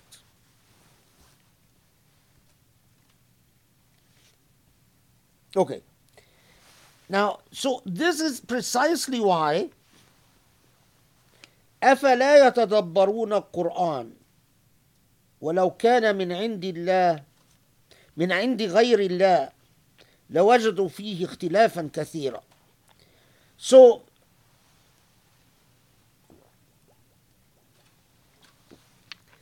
this is precisely why Allah subhanahu wa ta'ala then comes and says, look at how often when you learn about this ayah, what you learn is Allah is saying, look, don't they reflect upon the Quran? Because if the author was anyone other than Allah, you would find this Quran less miraculous. Or you would find that this Quran contradicts itself. Yes, ikhtilafan kathira does, at one level, mean contradictions. But what it's saying is don't they reflect upon how this Quran lays bare the truth, of themselves to themselves, as it lays bare, like all the Quran of Mecca, like all the Quran of Medina. What the Quran quintessentially does, it doesn't come and, pat your back and give you a little cheerlead about yourself. The Quran is a book of truth. It comes, and if you reflect upon it, and if you understand it properly, you understand yourself. If you live with the Quran, it strips you naked before yourself. It comes and cuts off your excuses. It is a document of veracity and truth. So Allah is saying, don't they reflect upon what this Quran is revealing? Because if the author was other than God, what they would find in it is what you would expect a human being to do. A human being would not, and we saw so many examples of that, right? A human being would not come and teach you at a certain point to be like steel, and at a certain point give you a lesson about what is your roof, what is your ceiling in life. A human being wouldn't come and at another point come and says, in the midst of a absolute national crisis, when people are tempted to call each other traitors and to execute traitors, and comes and says, turn away from them. You don't need them. That if you reflect upon these truths, you will see. But it requires, as Allah says, يَتَدَبَّرُونَ Qur'an. It requires, tadabbur al-shay' is to deeply reflect upon something. So it doesn't say يَقْرَؤُونَ Qur'an, don't they read the Qur'an? And it doesn't say أَلَا يَسْمَعُونَ Qur'an, don't they listen to the Qur'an? يَتَدَبَّرُونَ Qur'an, don't they reflect upon the Qur'an? Because if you truly reflect the way we've been reflecting since we started this, it becomes undeniable. You need to be absolutely determined to self-delude yourself. You need to be absolutely committed to self-delusion, not to see that the author of this book cannot be human. Because there is no, give me another text like it. Give me another text anywhere. And this is a defiance to all people. From now till the time I leave this world. Give me another text written by a human being that shows the level of moral consciousness and sophistication like the Quran. I spent an entire lifetime reading religious texts. If there is a religious text, name it. I've read it. I've learned languages to read religious texts in their original languages. And there isn't. The Quran is truly a unique document in human history, unlike any other. Can't be compared to any other. And what is required to come to that is tadabbur, proper deep reflection. Now, of course, it gets harder because at their time, to reflect upon the Quran, they had the Prophet ﷺ living. They had Ahlul Bayt right there. They had Ali radiallahu anhu right there. They had Abu Bakr, they had Umar right there. But then as we move away, and then we have the interventions of colonialism, and we have the interventions of capitalism, and we have the interventions of imperialism, and we have the interventions of globalism, and we have all the different interventions, and the distance between us and the Quran gets more and more remote, then the level of tadabbur that is required needs to become more and more intense. But look at how small the effort of tadabbur that we invest compared to how huge the challenge is. To the point that come today and you say, let's invest in it's like most of what we invest in, we want people to tell us what we already know about the Quran. Not anything remotely new, not anything original, not anything that actually contributes to layers of knowledge, but just tell us tell us the same old stories, the same narratives about Sirah, the same, and that's not tadabbur. And that's not how to understand the challenge of ikhtilafan kathira. That why does Allah says if it was from other than God, you would find ikhtilaf kathir. Ikhtilaf kathir is not just contradictions. You would find it a very different book. It's like you would find it like all the other books that you read that humans write. Okay. Now 83. وإذا جاءهم أمر من الأمن أو الخوف أذاعوا به ولو ردوه إلى الرسول وإلى أولي الأمر منهم لعلمه الذين يستنبطونه منهم ولولا فضل الله عليكم ورحمته لاتبعتم الشيطان إلا قليلا. Okay. So 83, which just a quick so I'll translate as I go along. Okay, because this is a وإذا جاءهم أمر من الأمن أو الخوف أذاعوا به. So what is the issue here? Is that part of the weakness of faith,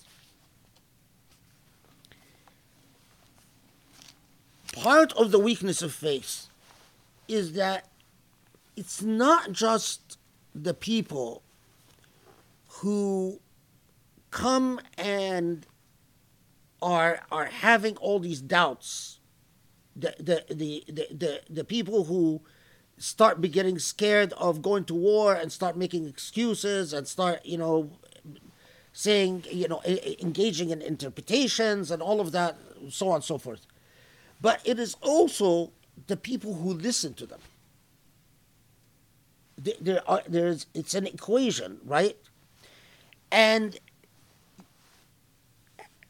subhanAllah, again, I'm just always struck by, if you really understand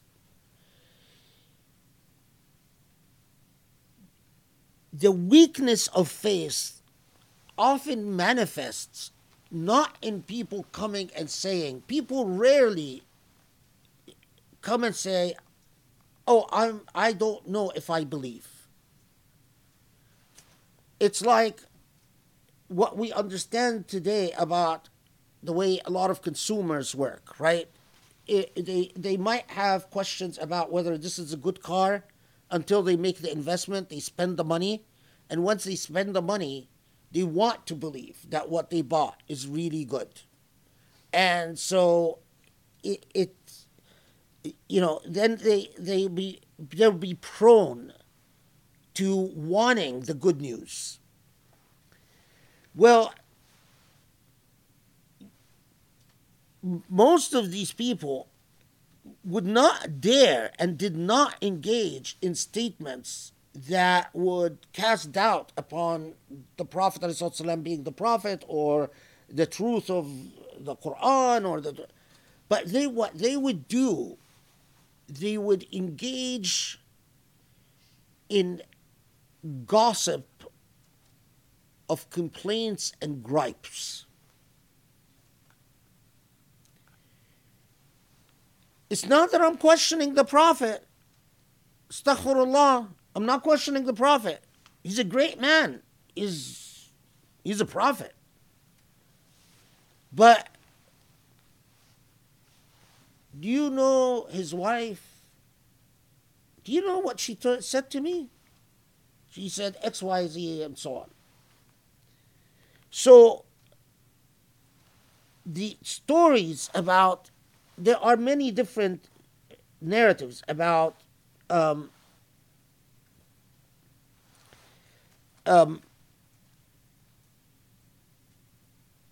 many different narratives about what was supposed to be the occasion for revelation.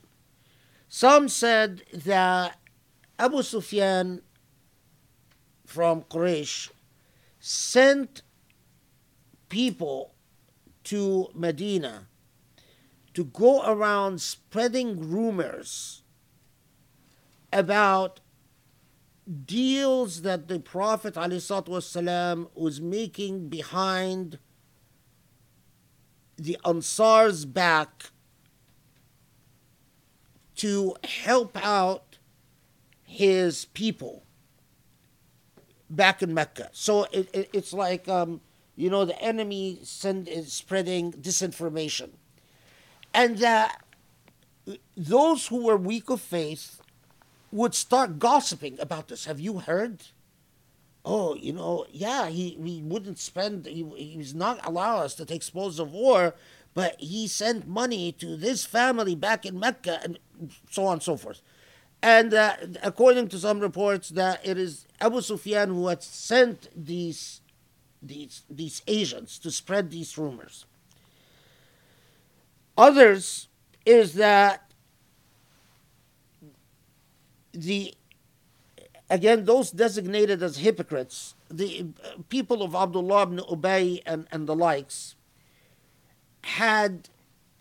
would start gossiping about supposed lost battles that the Prophet ﷺ had sent small forces on military campaigns, and how that these forces were defeated. And that some of the gossip was that, what is this? Can you believe, he sent this force and then it was ambushed, and he sent this force and this happened, so on and so forth. Yet other reports is that the occasion for revelation is that gossip about the wives of the prophets who had a complicated relationship at this point in the community, because they were understood to have a prized position. And some people who could not get close to the Prophet, they're not going to be able to compete with some of the people who truly sacrificed, some of the people who are constantly, imagine, how are you going to compete with someone like Imam Ali? How? So what they would do is that they would ingratiate themselves to one of the wives of the Prophet and try to embed themselves in the private life of the Prophet through one of his wives. So, and this was especially, as you would expect, women who would do it at the encouragement of their husbands or their brothers but once they befriend a wife of the Prophet, what would start happening? Gossip. Oh, I heard that he does this. I heard he does this. Oh, and the gossip mills were exploding. And add to that jealousy, because the Prophet ﷺ married women who were all previously married. And some men, following typical Arab customs, thought to themselves, my daughter is a virgin, never been married. I want her to marry the Prophet. Okay, so he's the big leader in Medina now? Wonderful. Well, why don't I buy myself a seat in power? I can't be like Imam Ali or Abu Bakr. I can't compete with that. I can't compete with Abu Dhar al-Ghafari. But what I can do is that I can put my attractive young daughter forward to marry the Prophet, because after all, she's much better looking than this woman. This is the gossip that we find recorded in the Seerah. Again, the way we tell the Seerah doesn't do us any favors. But what is the impact of all of that on the community? When people, instead of focusing on their iman, they're jostling for position, for favors, for engaging in this type of gossip. And among the rumors that spread at one point, according to these reports, is the rumor that the Prophet ﷺ got to a point, because of all the gossiping and the shenanigans being engaged in, that things reached a crisis point between him and his wives, that he divorced all of his wives. And that people, all they did night and day is gossip about why the Prophet is no longer seeing any of his wives and has isolated himself from, is mad, is angry with his wives. Now, was this ayah revealed because of any of these occasions of revelations? To make a long research short, while all of these narratives are historically based, I think it is nearly certain that Muawiyah sent people that spread out all types of rumors about, even, my God, I mean, even one of the rumors that Islamophobes, by the way, have jumped on, is a rumor that the Prophet's uncle, Al-Abbas ibn Abdul Muttalib, was homosexual. It's one of the rumors that Abu Sufyan had spread in Medina. I found an Islamophobic book that found this rumor, and anyway. So it's all historical. Yes, Abu Sufyan did that. He sent these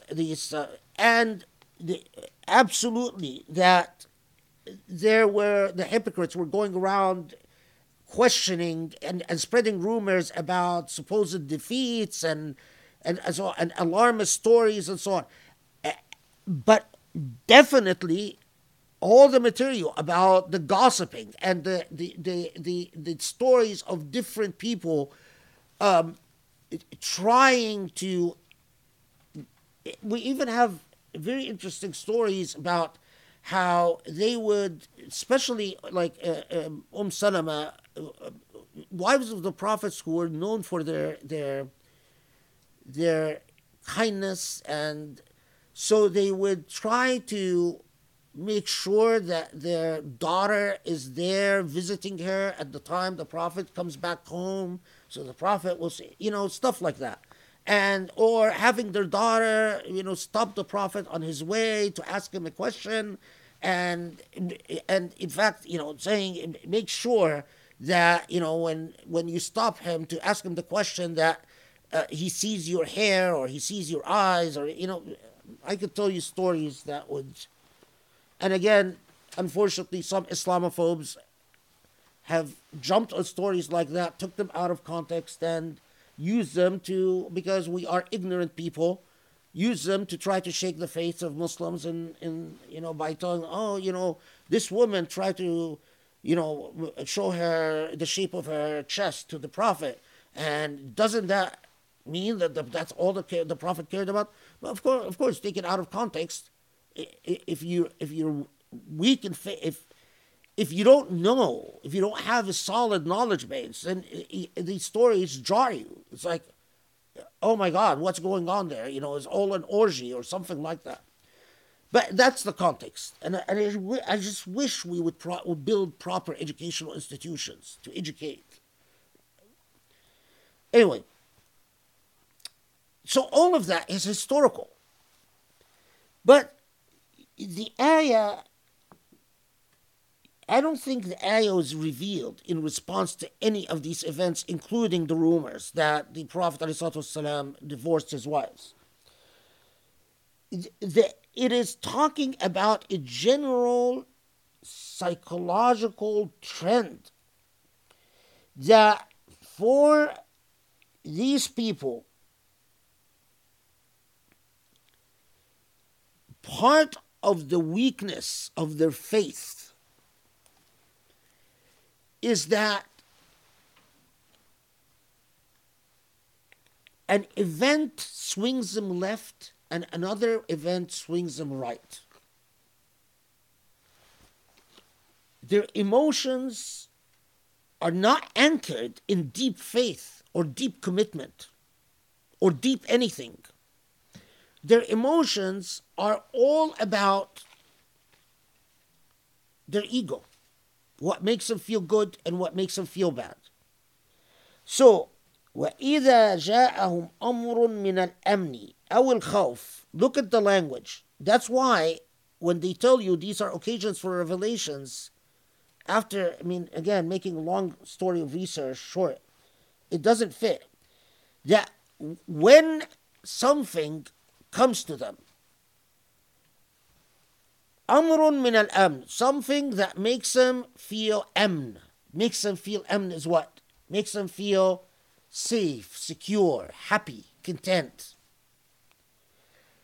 أو الخوف, or something that comes and scares them, makes them feel anxious, makes them feel worried. In both cases, أذاعوا به. أذاعوا به means what? أذاعوا به, normally, and I'm willing to bet, including Muhammad Asad, will translate it as they speak about it or they spread it. What number is this? 83? Okay. So yeah, he says they spread it abroad. أذاعوا به, yes, it means you speak about it, you gossip about it. But what it also means, أذاعوا به, means you take flight with it. It carries you left, it carries you right. So that's why we call a radio station إذاعة. إذاعة, why? Because it's broadcasting things and it affects the emotions. So if you say أذاعني الأمر فتطيرت به, that means this matter carried my emotions away until it oppressed me.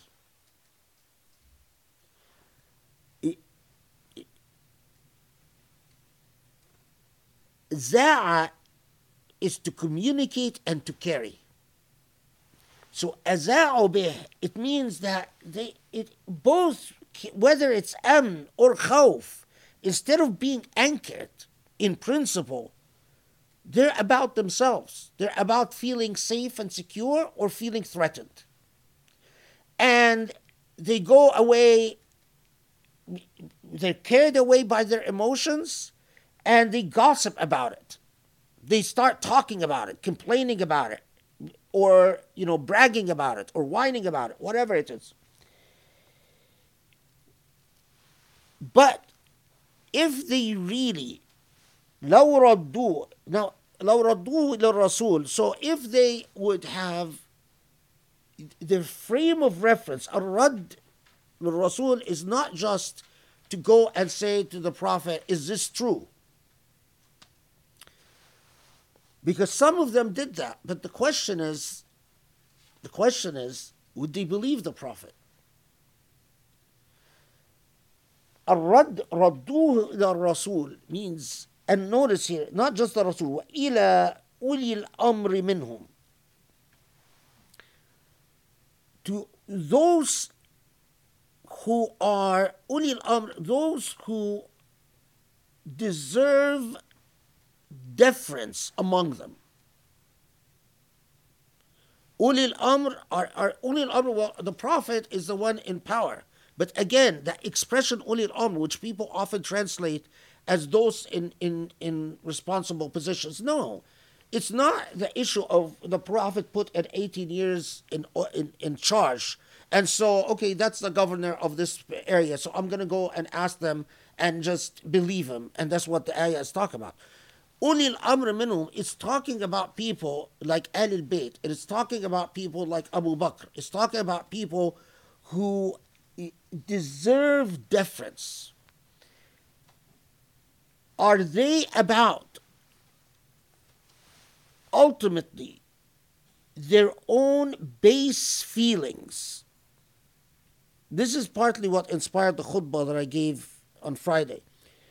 Are they about their feelings of amn or khawf, their feelings of feeling safe or anxious, or about deferring to those who represent a principle? Remember that these are the same people who come and say, if we like it, it's from God. If we don't like it, then that's your opinion. They have a problem with the very idea of learning from any other than themselves. They have a problem with, they have an ego problem. Why should I be listening to Imam Ali? He's younger than I am. And this is actually what we get from the Seerah. That some of them would say, Imam Ali, he's younger than I am. Why should I be listening to him? So, what is it saying that I should go and well, of course Abu Bakr is going to defend his friend. I mean, after all, didn't he do the hijrah with him? So are you telling me that I should just go and ask Abu? Of course he's going to tell me. He's going to tell me. And we get that from actually the many of the reports that received that reached us from the Seerah. And it is coming and again exposing themselves to themselves and saying, Allah knows that you're flighty and your only frame of reference is yourself, and that you are nothing more substantial than your ego. Despite all the talk, that all your grand talk about being Muslim and being devout and being so on. What time is it? So I make sure I don't go. Okay. Then notice 84. فقاتل في سبيل الله لا تكلف إلا نفسك وحرض المؤمنين عسى الله أن يكف بأس الذين كفروا والله أشد بأسا وأشد تنكيلا. And 85. ومن يشفع شفاعة حسنة يكن له نصيب منها ومن يشفع شفاعة سيئة يكن له كفل منها وكان الله على كل شيء مقيتا. So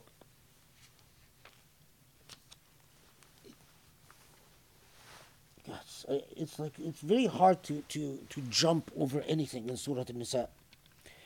So now it comes back.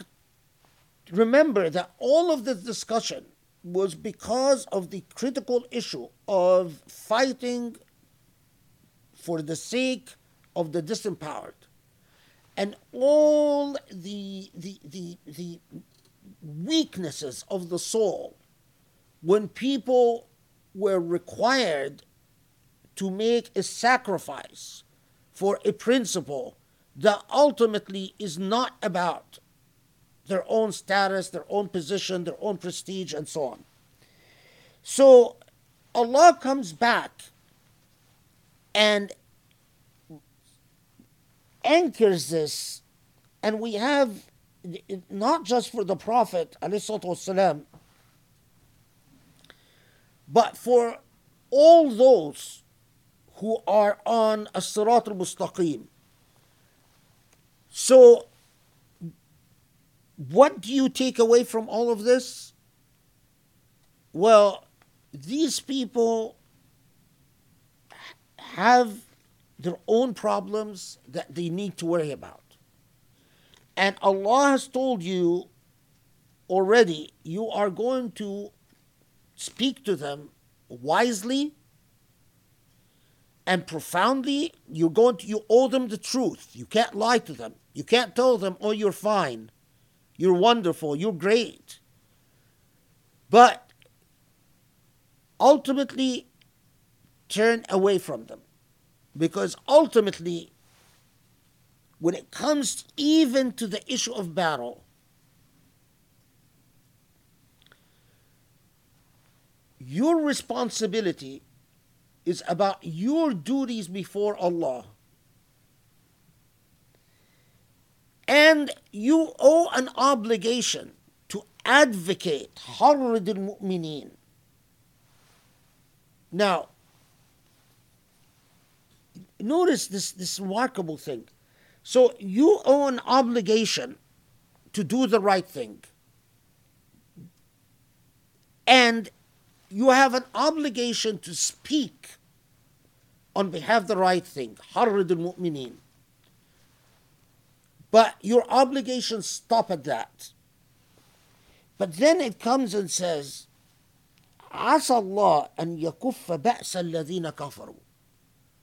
If Muslims just would pause just at this, it's like saying,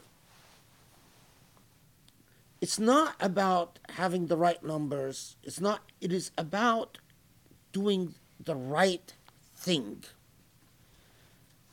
And reflect upon the fact that perhaps if you would do the right thing, understand it is not you who are ultimately going to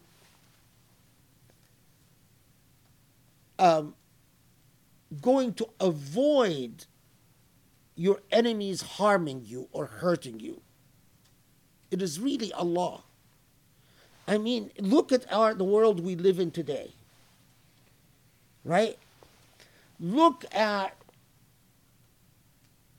the way, I mean,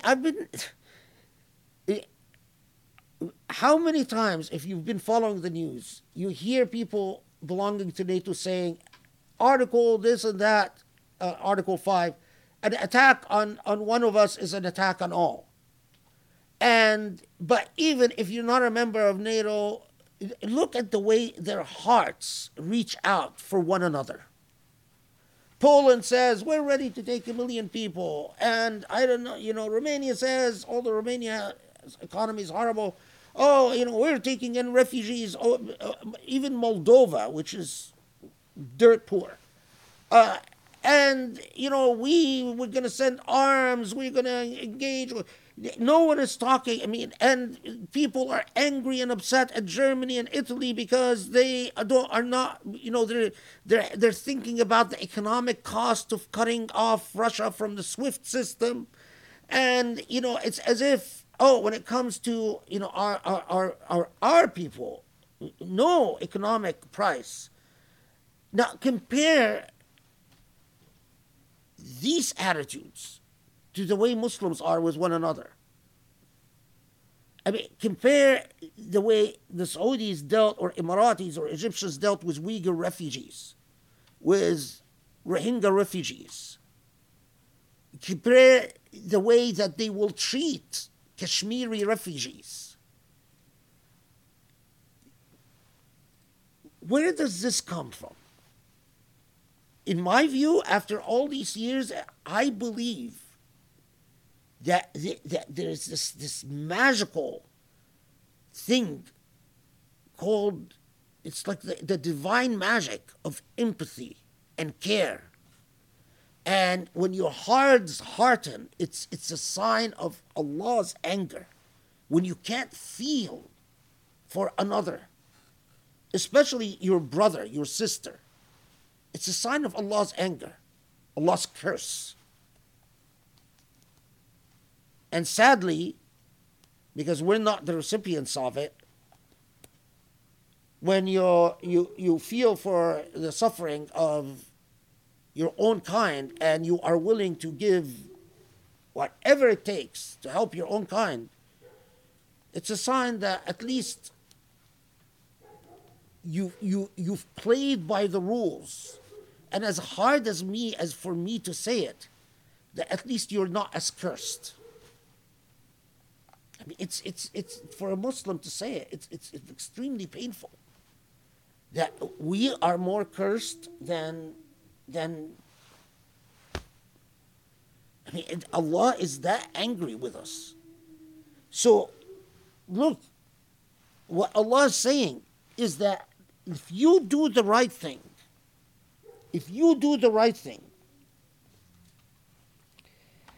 عسى الله أن يكف بأس الذين كفروا. Perhaps their persecution, their enmity will come to an end, which also points to another thing. It explains to you why Muslims fight. Muslims fight to repel بأس الذين كفروا. If Allah says that do your part to respond, because if you do, perhaps Allah will. Ba's means the harm inflicted. That's the ba's, or the pain, the agony inflicted upon you. And the challenge is to understand where power truly lies. As you make, because what prevents you from making a proper moral commitment to a principle that you know is right?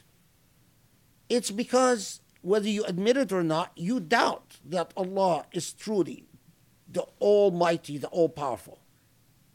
So much of what prevents us from doing what in our heart we know is right is because we say, well, if we do it, the consequences will be X, Y, Z, then that will happen. And we don't want to look very deeply as in what ways this betrays our true belief that Allah is the Almighty, the All-Powerful.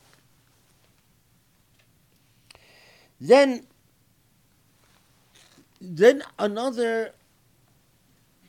underscoring, we started out with the principle of Shahada. Not started out, but we went to the principle of witnessing.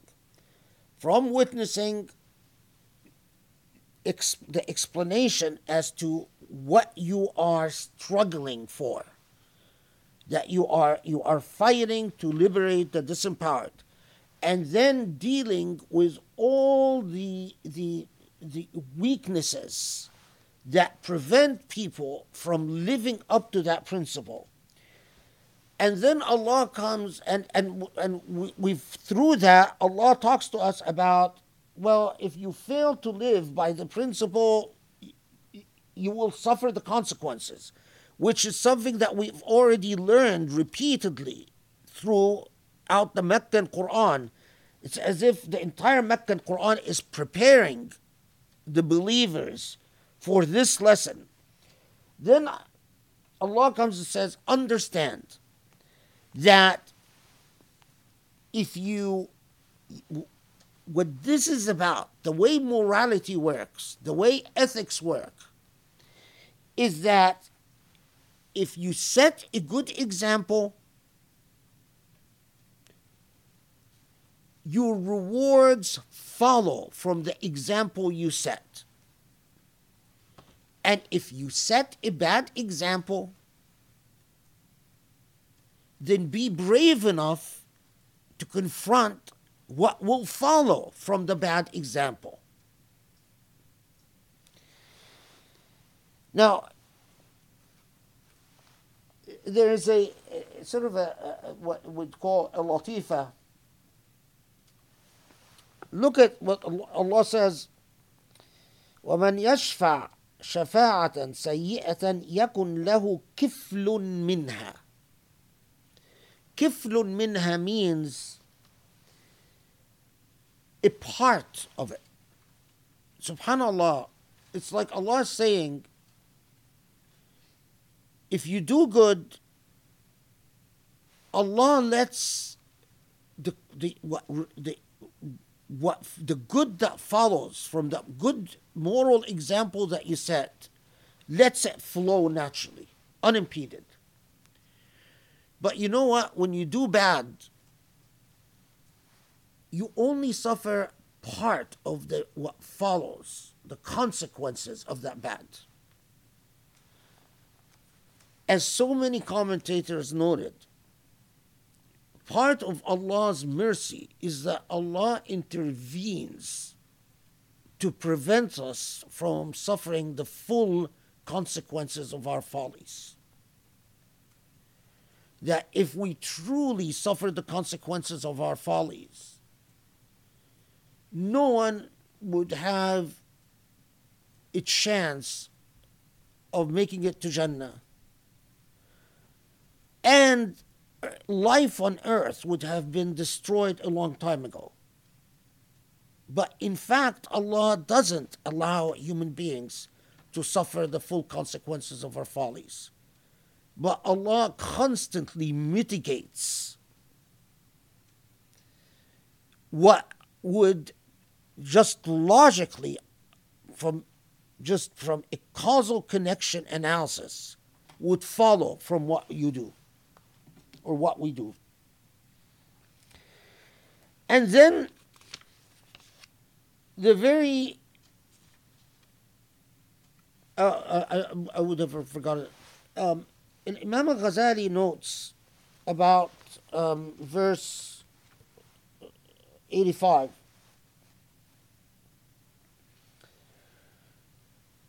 I forgot how he put it, but anyway, that I'm pretty sure this is in his Ihya.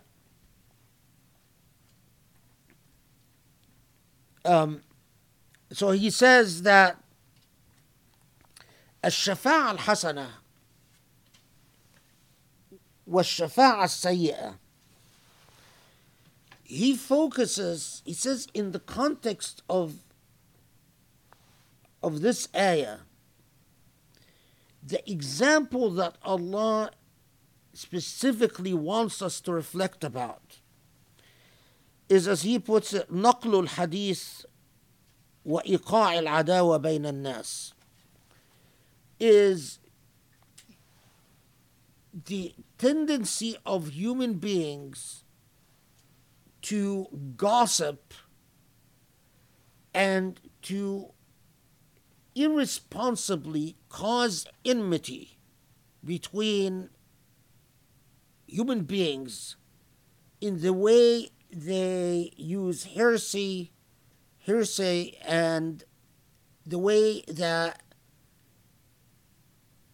they irresponsibly communicate about each other. So it's saying the context of these verses is the shafa'a al-hasana wa shafa'a al-sayyi'ah, is the example you set by what you choose to talk about and how you talk about it. An interesting point. Okay, so now 86. وإذا حييتم بتحية فحيوا بأحسن منها أو ردوها إن الله كان على كل شيء حسيبا. Now, it comes in this point that Allah comes and tells you, if you are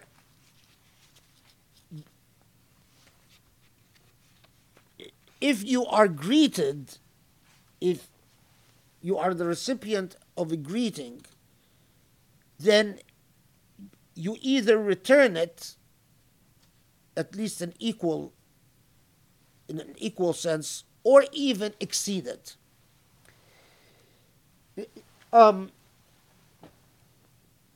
We often learn this ayah coupled with the ahadith that say that if someone says Assalamu alaikum, then you say Assalamu alaikum back.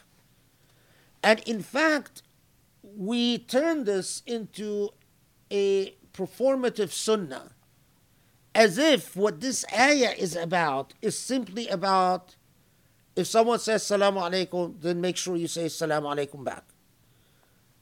Or if someone says, I've actually, like someone says Assalamu alaikum wa rahmatullahi wa barakatuh, then make sure that you say Assalamu alaikum wa rahmatullahi wa barakatuh, so that it's equal to it or more. But, because if someone says Assalamu alaikum wa rahmatullahi wa barakatuh and you say Assalamu alaikum, then that's not equal to it, then you violate.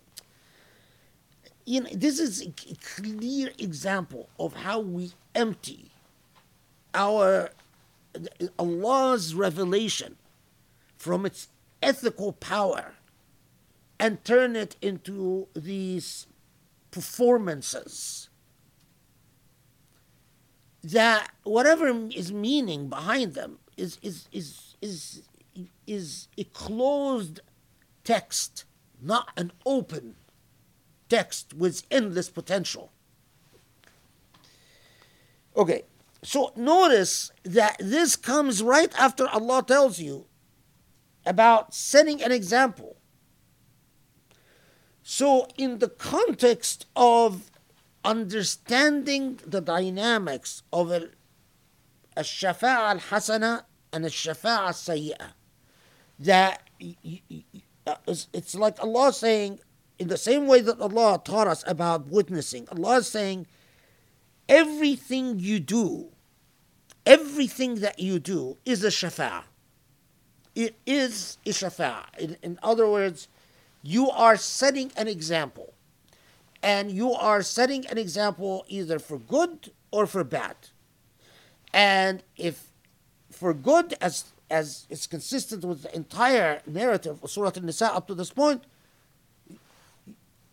the benefits accrue to you. And if it's bad, well, if you even reflect upon the fact that Allah doesn't even allow you to suffer the full consequences, but whatever bad follows from it, it's because of you.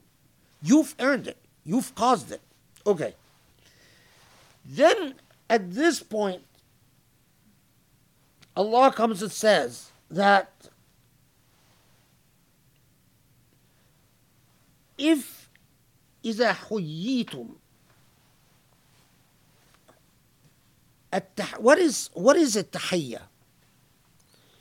التحية is derived from what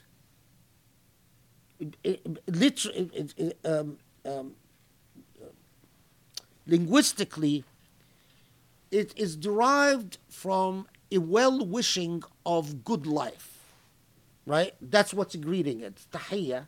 Uhayyik means what? I am wishing you good life. But that itself is derived from a deeper meaning of al-ihya, to give life. So, إذا حييتم, so if you could say, if I say أحييته, it means I've given life to this person somehow. Normally when we say حييته, we don't understand that as giving life, we understand that as I've greeted them. But in Old Arabic, حييته has the same meaning as أحييته.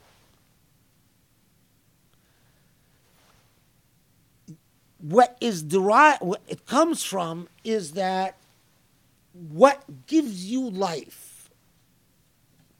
فَإِذَا حُيِّيتُم بِتَحِيَّةٍ. At one level, it means that if you receive a greeting, yeah, sure, if someone wishes you well, then make sure that you reciprocate the good wishes or you exceed the good wishes. But at a deeper level is if any understand the laws of, as Muhammad Asad would put it, the natural law of morality. That the way this works is that you want to know what brings you prosperity, what makes you thrive, is that if you see good, profound moral examples, الشفاعة الحسنة, that creating of good moral example is التحية itself. It is the giving of life. Make sure that when you receive these good moral examples, that you reciprocate the good moral example with a morality that is reciprocal to it, equal to it, or even exceeds it. It's like the formula for success. If you don't understand that morality itself is a dynamic, it's an intercourse. It is those who do good receive good in equal proportions or even exceeding proportions. That's how you establish a moral order. That's precisely why Allah demands that it is worthy that you're going to make your ultimate sacrifice to liberate the oppressed. Because it's about setting moral examples and how we reciprocate these moral examples. It is not just about saying Salaam alaikum and Salaam alaikum. The amazing thing that Muslims took this ayah, that Ibn Arabi says in one ayah, the secret of all husn, the secret of all goodness was revealed in this ayah. Muslims took it and somehow we turned it into, brother, Salaam alaikum, Salaam alaikum. And khalas, that's what we've done. We've done Surah Nisa, we've done the entire ayah. And it doesn't, we don't even, I've never heard anyone talk about, well, at least even have in your heart true well wishes towards a person you say Salaam alaikum back to. We never even talk about what's in your heart. Just say it. Whether, even if you hate them, even if you despise them. Yeah, oh, they say Salaam alaikum. And we've turned it into a meaningless, performative experience. Meaning performances. We just perform without. But what Allah is teaching us is, and Ibn Arabi is correct, the secret for a beautiful existence. If good moral examples are not reciprocated proportionally or exceeded, then we're inviting a disaster. And that is what, subhanAllah, it says, إِنَّ اللَّهَ كَانَ عَلَى كُلِّ شَيْءٍ حَسِيبًا. And notice that nothing escapes Allah's accounting. It's not just about saying Salaam alaikum, Salaam alaikum. A computer could do that. You don't need Allah to keep track of who says Salaam alaikum and who says Salaam alaikum back. But you do need a God to understand who sets a good moral example and who reciprocates goodness with goodness and who doesn't. Do you see how profound this book is? If Muslims just understood this book, this is not a human speaking. It's impossible. Humans don't talk this way. And notice what follows this. Allahu la ilaha illa huwa. لا يجمعنكم إلى يوم القيامة لا ريب فيه ومن أصدق من الله حديثا. And that is precisely why it's followed by a reminder. After, this is often in Quranic style, after Allah gives you a very deep lesson, Allah reminds you of the precepts for this deep lesson by something like precisely like Allahu la ilaha illa huwa. It is God, and there is no other than God. And then, وَمَنْ أَصْدَقُ مِنَ اللَّهِ حَدِيثًا. Who's more truthful? Who is more perceptive, more truthful, more honest, or more wise than Allah? مَنْ أَصْدَقُ مِنَ اللَّهِ حَدِيثًا. Who is more veracious than Allah? Obviously, again, Allah is not telling us وَمَنْ أَصْدَقُ مِنَ اللَّهِ حَدِيثًا about saying Assalamu alaikum back. Allah is telling us that about a deep moral point that requires tadabbur Quran, deliberating about the Quran. Let's take a 3-minute break and then, what time is it now? 9:20? Okay, a 3-minute break and then I'll come back for another 10 minutes and we'll Bismillah ar-Rahman ar-Rahim.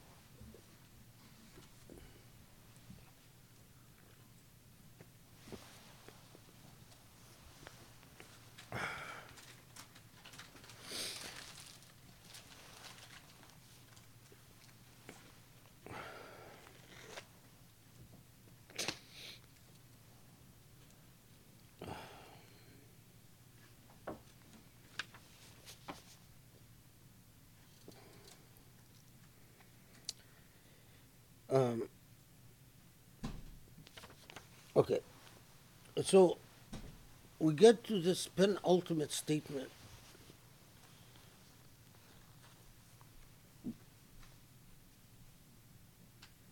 If you are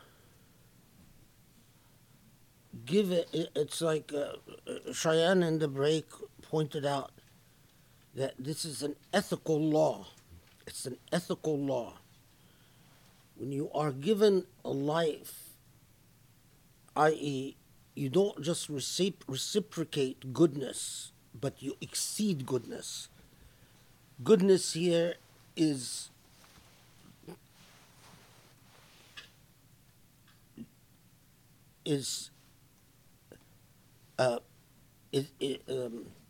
compared to, or is I'm like the comparison, the construct is that if you are given life, the moral law of goodness itself, then you reciprocate and you exceed.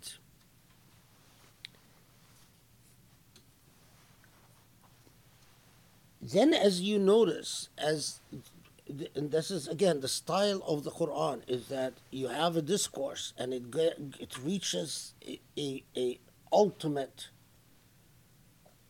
moral lesson, and then it goes again and shifts to in topic and will reach another crescendo.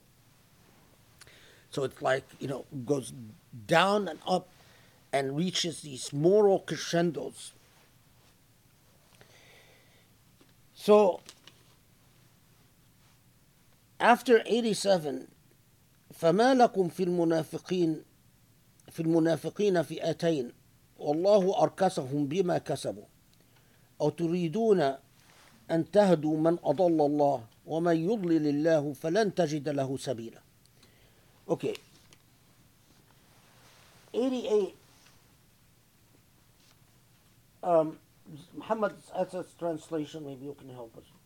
How then could you be of two minds about the hypocrites, seeing that God's self, has disowned them because of their guilt? Do you perchance seek to guide those whom God has let go astray, when for him whom God lets go astray, thou canst never find anyway? So, فما لكم في المنافقين فئتين. What is it? What now? Now that we've changed topics, or now it's like a new paragraph. We're getting to a new permutation on the theme. So now it goes back and talks specifically about those that the Quran describes as the hypocrites. And as we said, the hypocrites are people who have taken the Shahada, could even practice Islam to some extent or another, some of them even to considerable extent, because some of them even would attend every prayer in the masjid, but are hypocrites because of mortal failures in their faith. And here, the narratives, there are many riwayat, there are many narratives that are very interesting.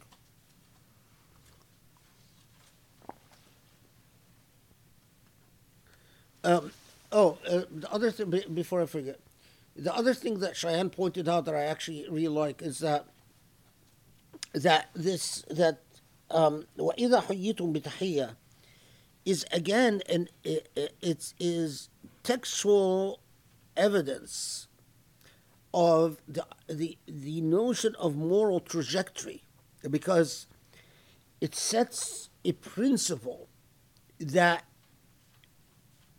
has a limitless potential. The principle is the moral examples in life are a gift of life itself. It's hayah. And the reciprocation of good. Construct a society, build your societies in which you affirm acts of moral goodness to encourage them and to propel them forward. That's the philosophy of a moral trajectory. It's not a moral cap.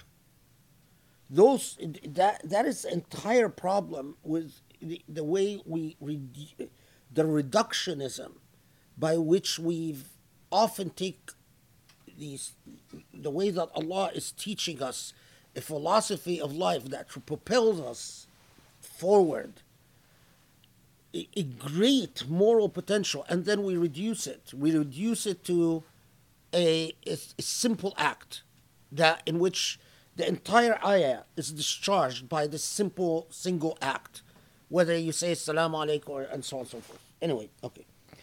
So, going back to 88.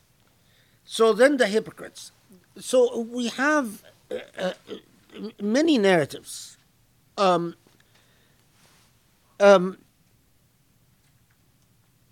So some of the narratives, some of the reports say that the hypocrites that this ayah is talking about are the hypocrites of Uhud that we've already encountered. These were the people who started marching to battle on Uhud and then turned away. It's a case of talazum, meaning that they think that this ayah fits this group of people, and yeah, of course it's talking about them, but not just them. And in part because we know Surah Nisa is revealed well after Uhud, so that this group of people that had displayed a betrayal. I mean, they they left the battlefield or on the way to the battlefield. More pertinently, however, there were a group of people who migrated from Mecca to Medina, became Muslim, migrated to Medina, but found life in Medina difficult. And here they break into two further groups. Some of them apostated. Some of them left Islam and went back to Medina.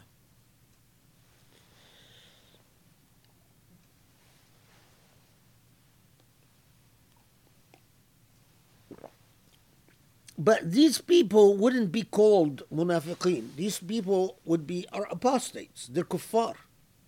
They converted, they migrated. But to say that it's talking about them and calling them hypocrites, how are they hypocrites? They've left Islam altogether, and they went back to Medina, but they went back as kuffar now.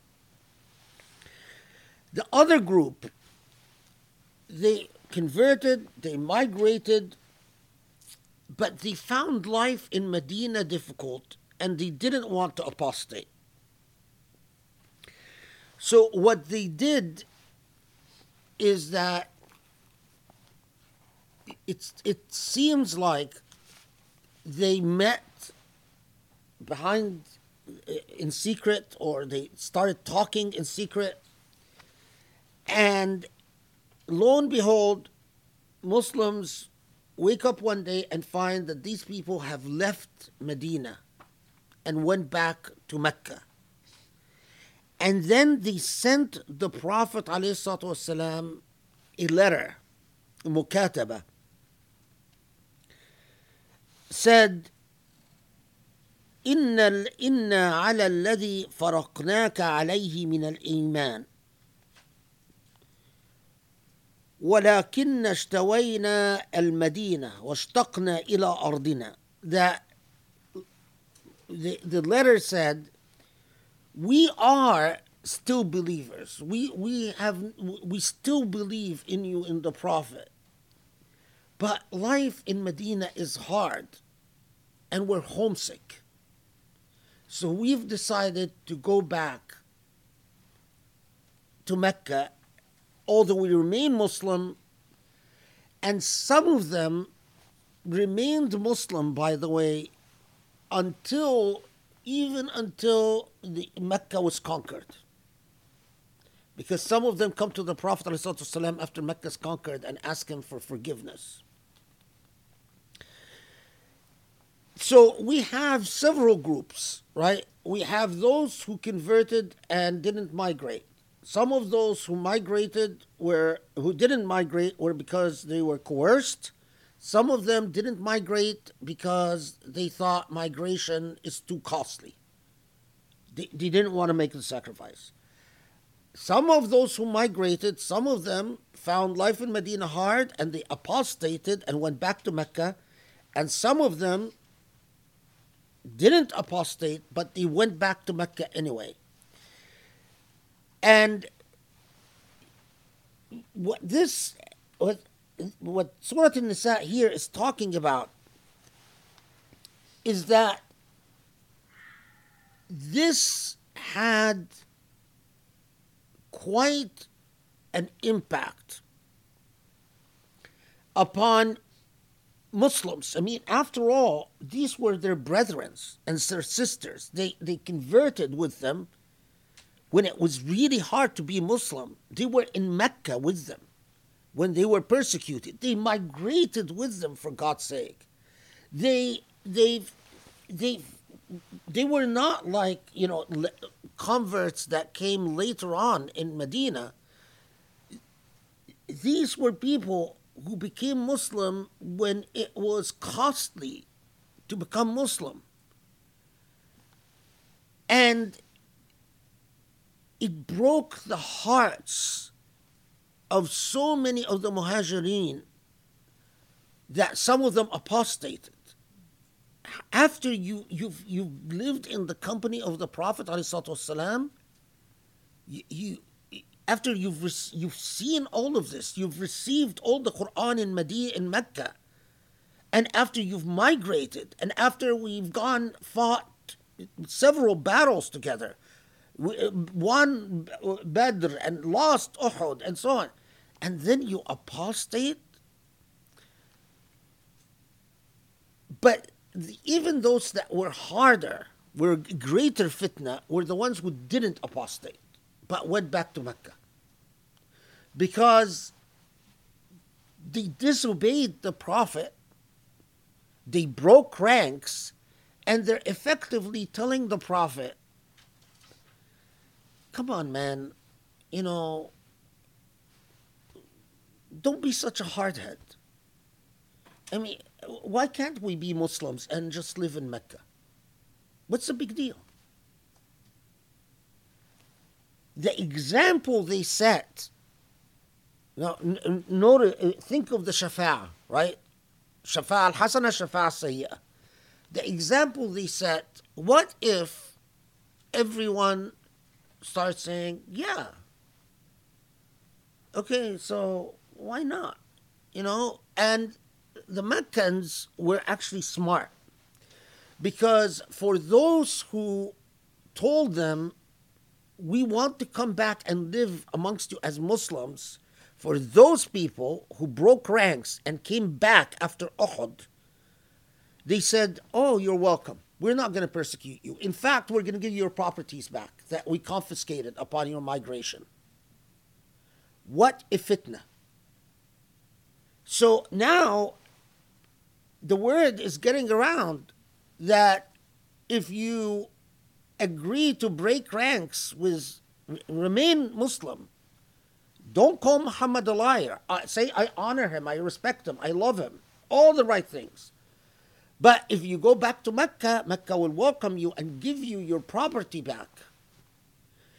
And indeed, we find that then, we're not talking about the people that you grow up hearing about, like Ali and Abu Bakr and Omar and so on. These people were constantly, they were always on the side of the Prophet. Their loyalty and their commitments were very clear. We are talking about companions that you don't hear about as often, because also so many of them either are martyred later on in battle, or even after the Prophet dies, or so on. But they started having a debate, not about necessarily, even at least in the presence of the Prophet, or in the presence of Ali bin Abi Talib radiallahu anh, not about should we also do what they've done, but they started saying, well, these are not necessarily bad people. They're still Muslim. And, look, they wrote a letter that's very nice and says, we believe in you, you're a good man, we love you, but, forgive us, life is hard, and we're homesick, and,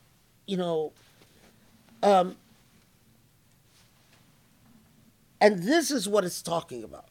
فَمَا لَكُمْ فِي الْمُنَافِقِينَ فِئَتَيْنِ. Allah knows that you've broken into two factions about these people. And some of you are, saying, well, there's still our Muslim brothers, and, but let's be very clear. وَاللَّهُ أَرْكَسَهُمْ بِمَا كَسَبُوا. This is a moral failure. It's a moral failure because, as a principle, the Prophet ﷺ is in your midst. And it is this is precisely how human beings start deferring to their egos, not deferring to those who deserve deference, whether the Prophet ﷺ or Ulil Amri Minkum, people who are worthy of deference. And it is this, if you, in our modern language, it is this individualism and this subjectivity which then opens the door to all forms of egoism. But since Allah is educating you, these are misguided. In fact, Allahu arkasahum bima kasabu. That expression, arkasahum, Allah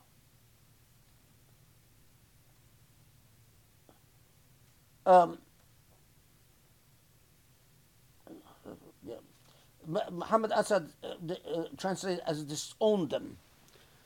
Arkasahum, it could be, arkasahum means it's like, arukus is a major, not just failure, but a failure and an inability to get up. Arkas shay is to like plump down and not be able to, if you say urkisat al-naqa, the camel fell to its knees and unable to get up again. So arkasahum bima kasabu, they've earned, this is what they brought unto themselves.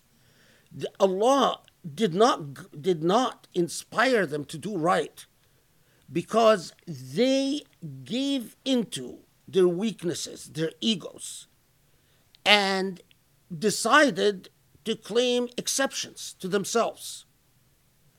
And as a result, they're suffering the consequences of their moral failures.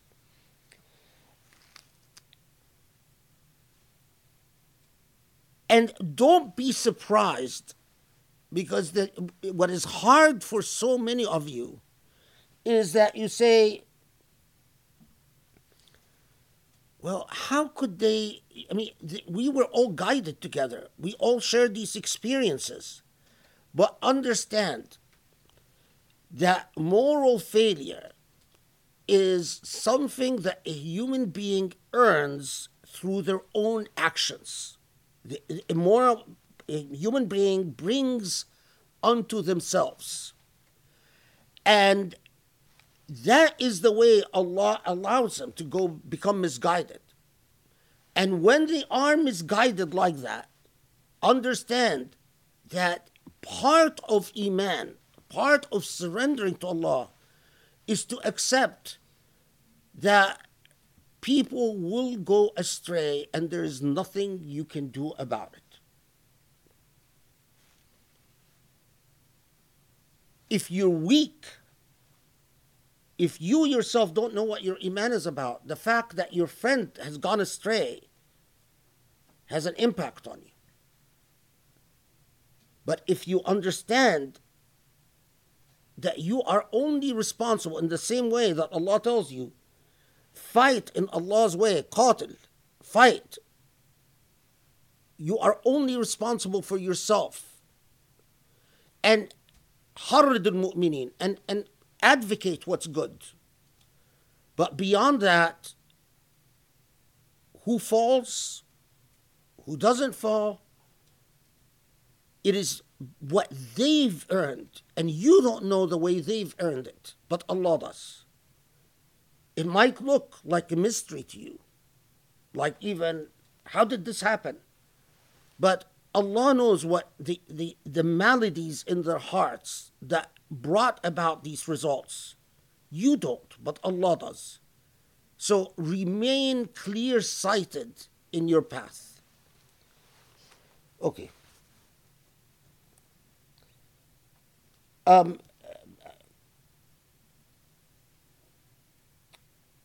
Okay, I can't. I have to do 8 and 9 because it's just the completion of the thought.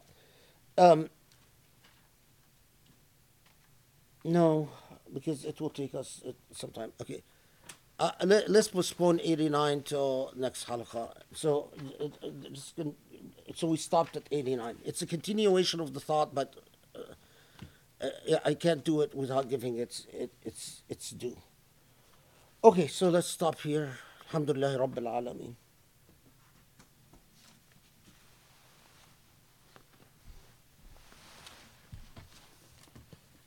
We're we're waiting for the close of ceremonies performed by none other than Grace Song.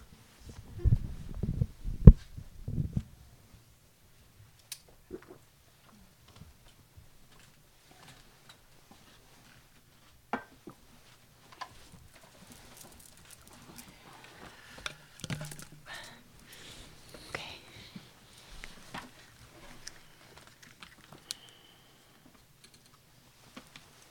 It's a dubious honor. As usual, I feel pummeled.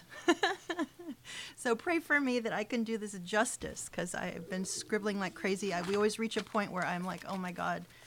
I actually was telling Sheikh as we were taking this last break that, okay, you've knocked us to the floor and now you're like stepping on us. So that's how it feels. Alhamdulillah, it's amazing. Absolutely. It wouldn't dream of any other better kind of beating. Okay, well, first, before we do the highlights, actually, from the end of the last halakha,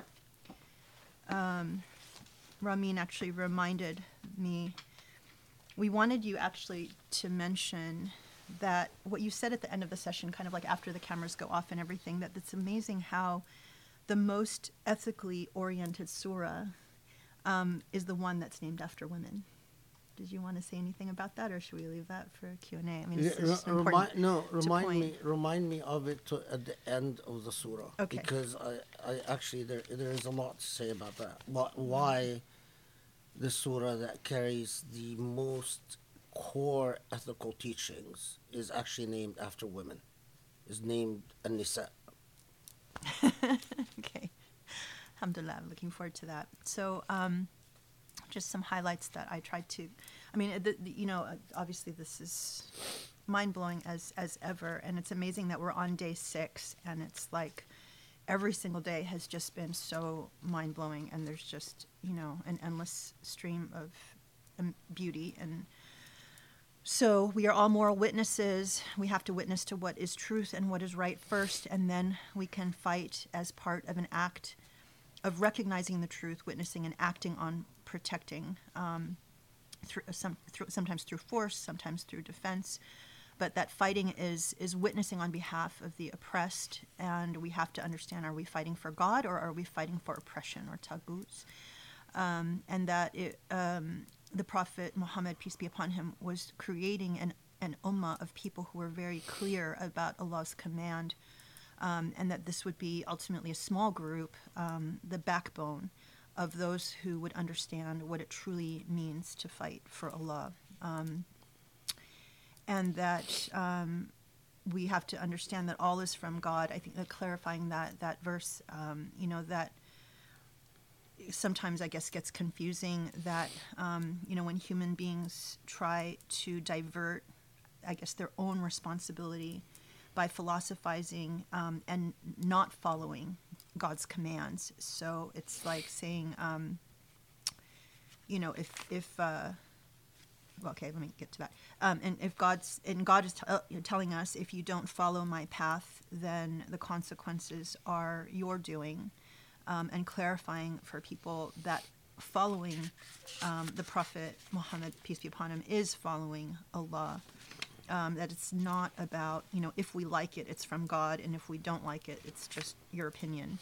And that people who are like that, just let them go. You're not their keeper. Allah knows what's truly in their hearts. And how we really have to learn to be honest, even about our own history, about how the early Muslims were human beings, that they struggled, that this is not about people converting and then they become perfect, because if we start playing into that delusion or fairy tale, then we just ultimately become, dishonest and continue to build fairy tales upon fairy tales. And I thought just such a powerful question, like what would the Quran say about us and who we are and what we're doing today, and how we really need to deeply reflect on the truth of the Quran and how it just lays everything bare. How oftentimes weakness in faith manifests in gossip and choosing emotion over principle, and giving into ego, not being willing to defer to people who have wisdom or who have the right to be, who should be deferred to. That ultimately it is about doing the right thing. It's not about numbers, and oftentimes weakness is it's a lack of true belief in Allah's power, and then the incredible verses about how when you do good, the goodness flows. If you do bad, that Allah's mercy intervenes and doesn't, saves us from the full consequences of our bad deeds, and that it's truly about setting a good moral example, or that you're setting an example. You have to recognize you're either setting a good example or a bad example. And then just the absolutely mind-blowing discussion on, the secret of all goodness, the secret for beautiful existence is exceeding goodness, exceeding moral goodness, not just reciprocating it. And I think that whole, like, as soon as you start talking about how, when you say Salaam Alaikum, you have to say, Alaikum Salam wa Rahmatullah, you have to add something to it. Like, that was such a, so burned into me from my first year as a convert. It's like, even to this day, I feel like, oh my God, somebody just typed to me, Assalamu alaikum rahmatullahi wa barakatuh. I'm like, okay, I have to respond with, the exact same. It's mind-blowing to be able to go beyond that it's not about the performance of that, but it's truly, an ethical secret for existence, and that this is about the moral trajectory that is limitless, and that we keep learning. The Quran is just, we haven't even begun to develop the potential, and in fact we actually cap it. Okay, and and then the last part that you said that, I think this is a struggle, about people who, the point about Allah did not inspire people, like when they choose to do wrong, when they give in to their ego, and choose individualism, that individualism and subjectivity opening the door to all forms of egoism, that, Allah did not inspire in them to do right. They gave into their egos and claim exceptions and suffer the consequences of their moral failures. I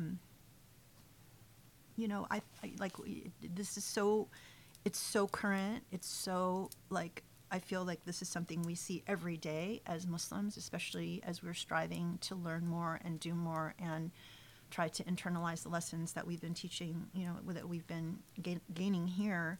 That when you see you deal with Muslims in all different ways, and you find that there's so many excuses for not doing the right thing.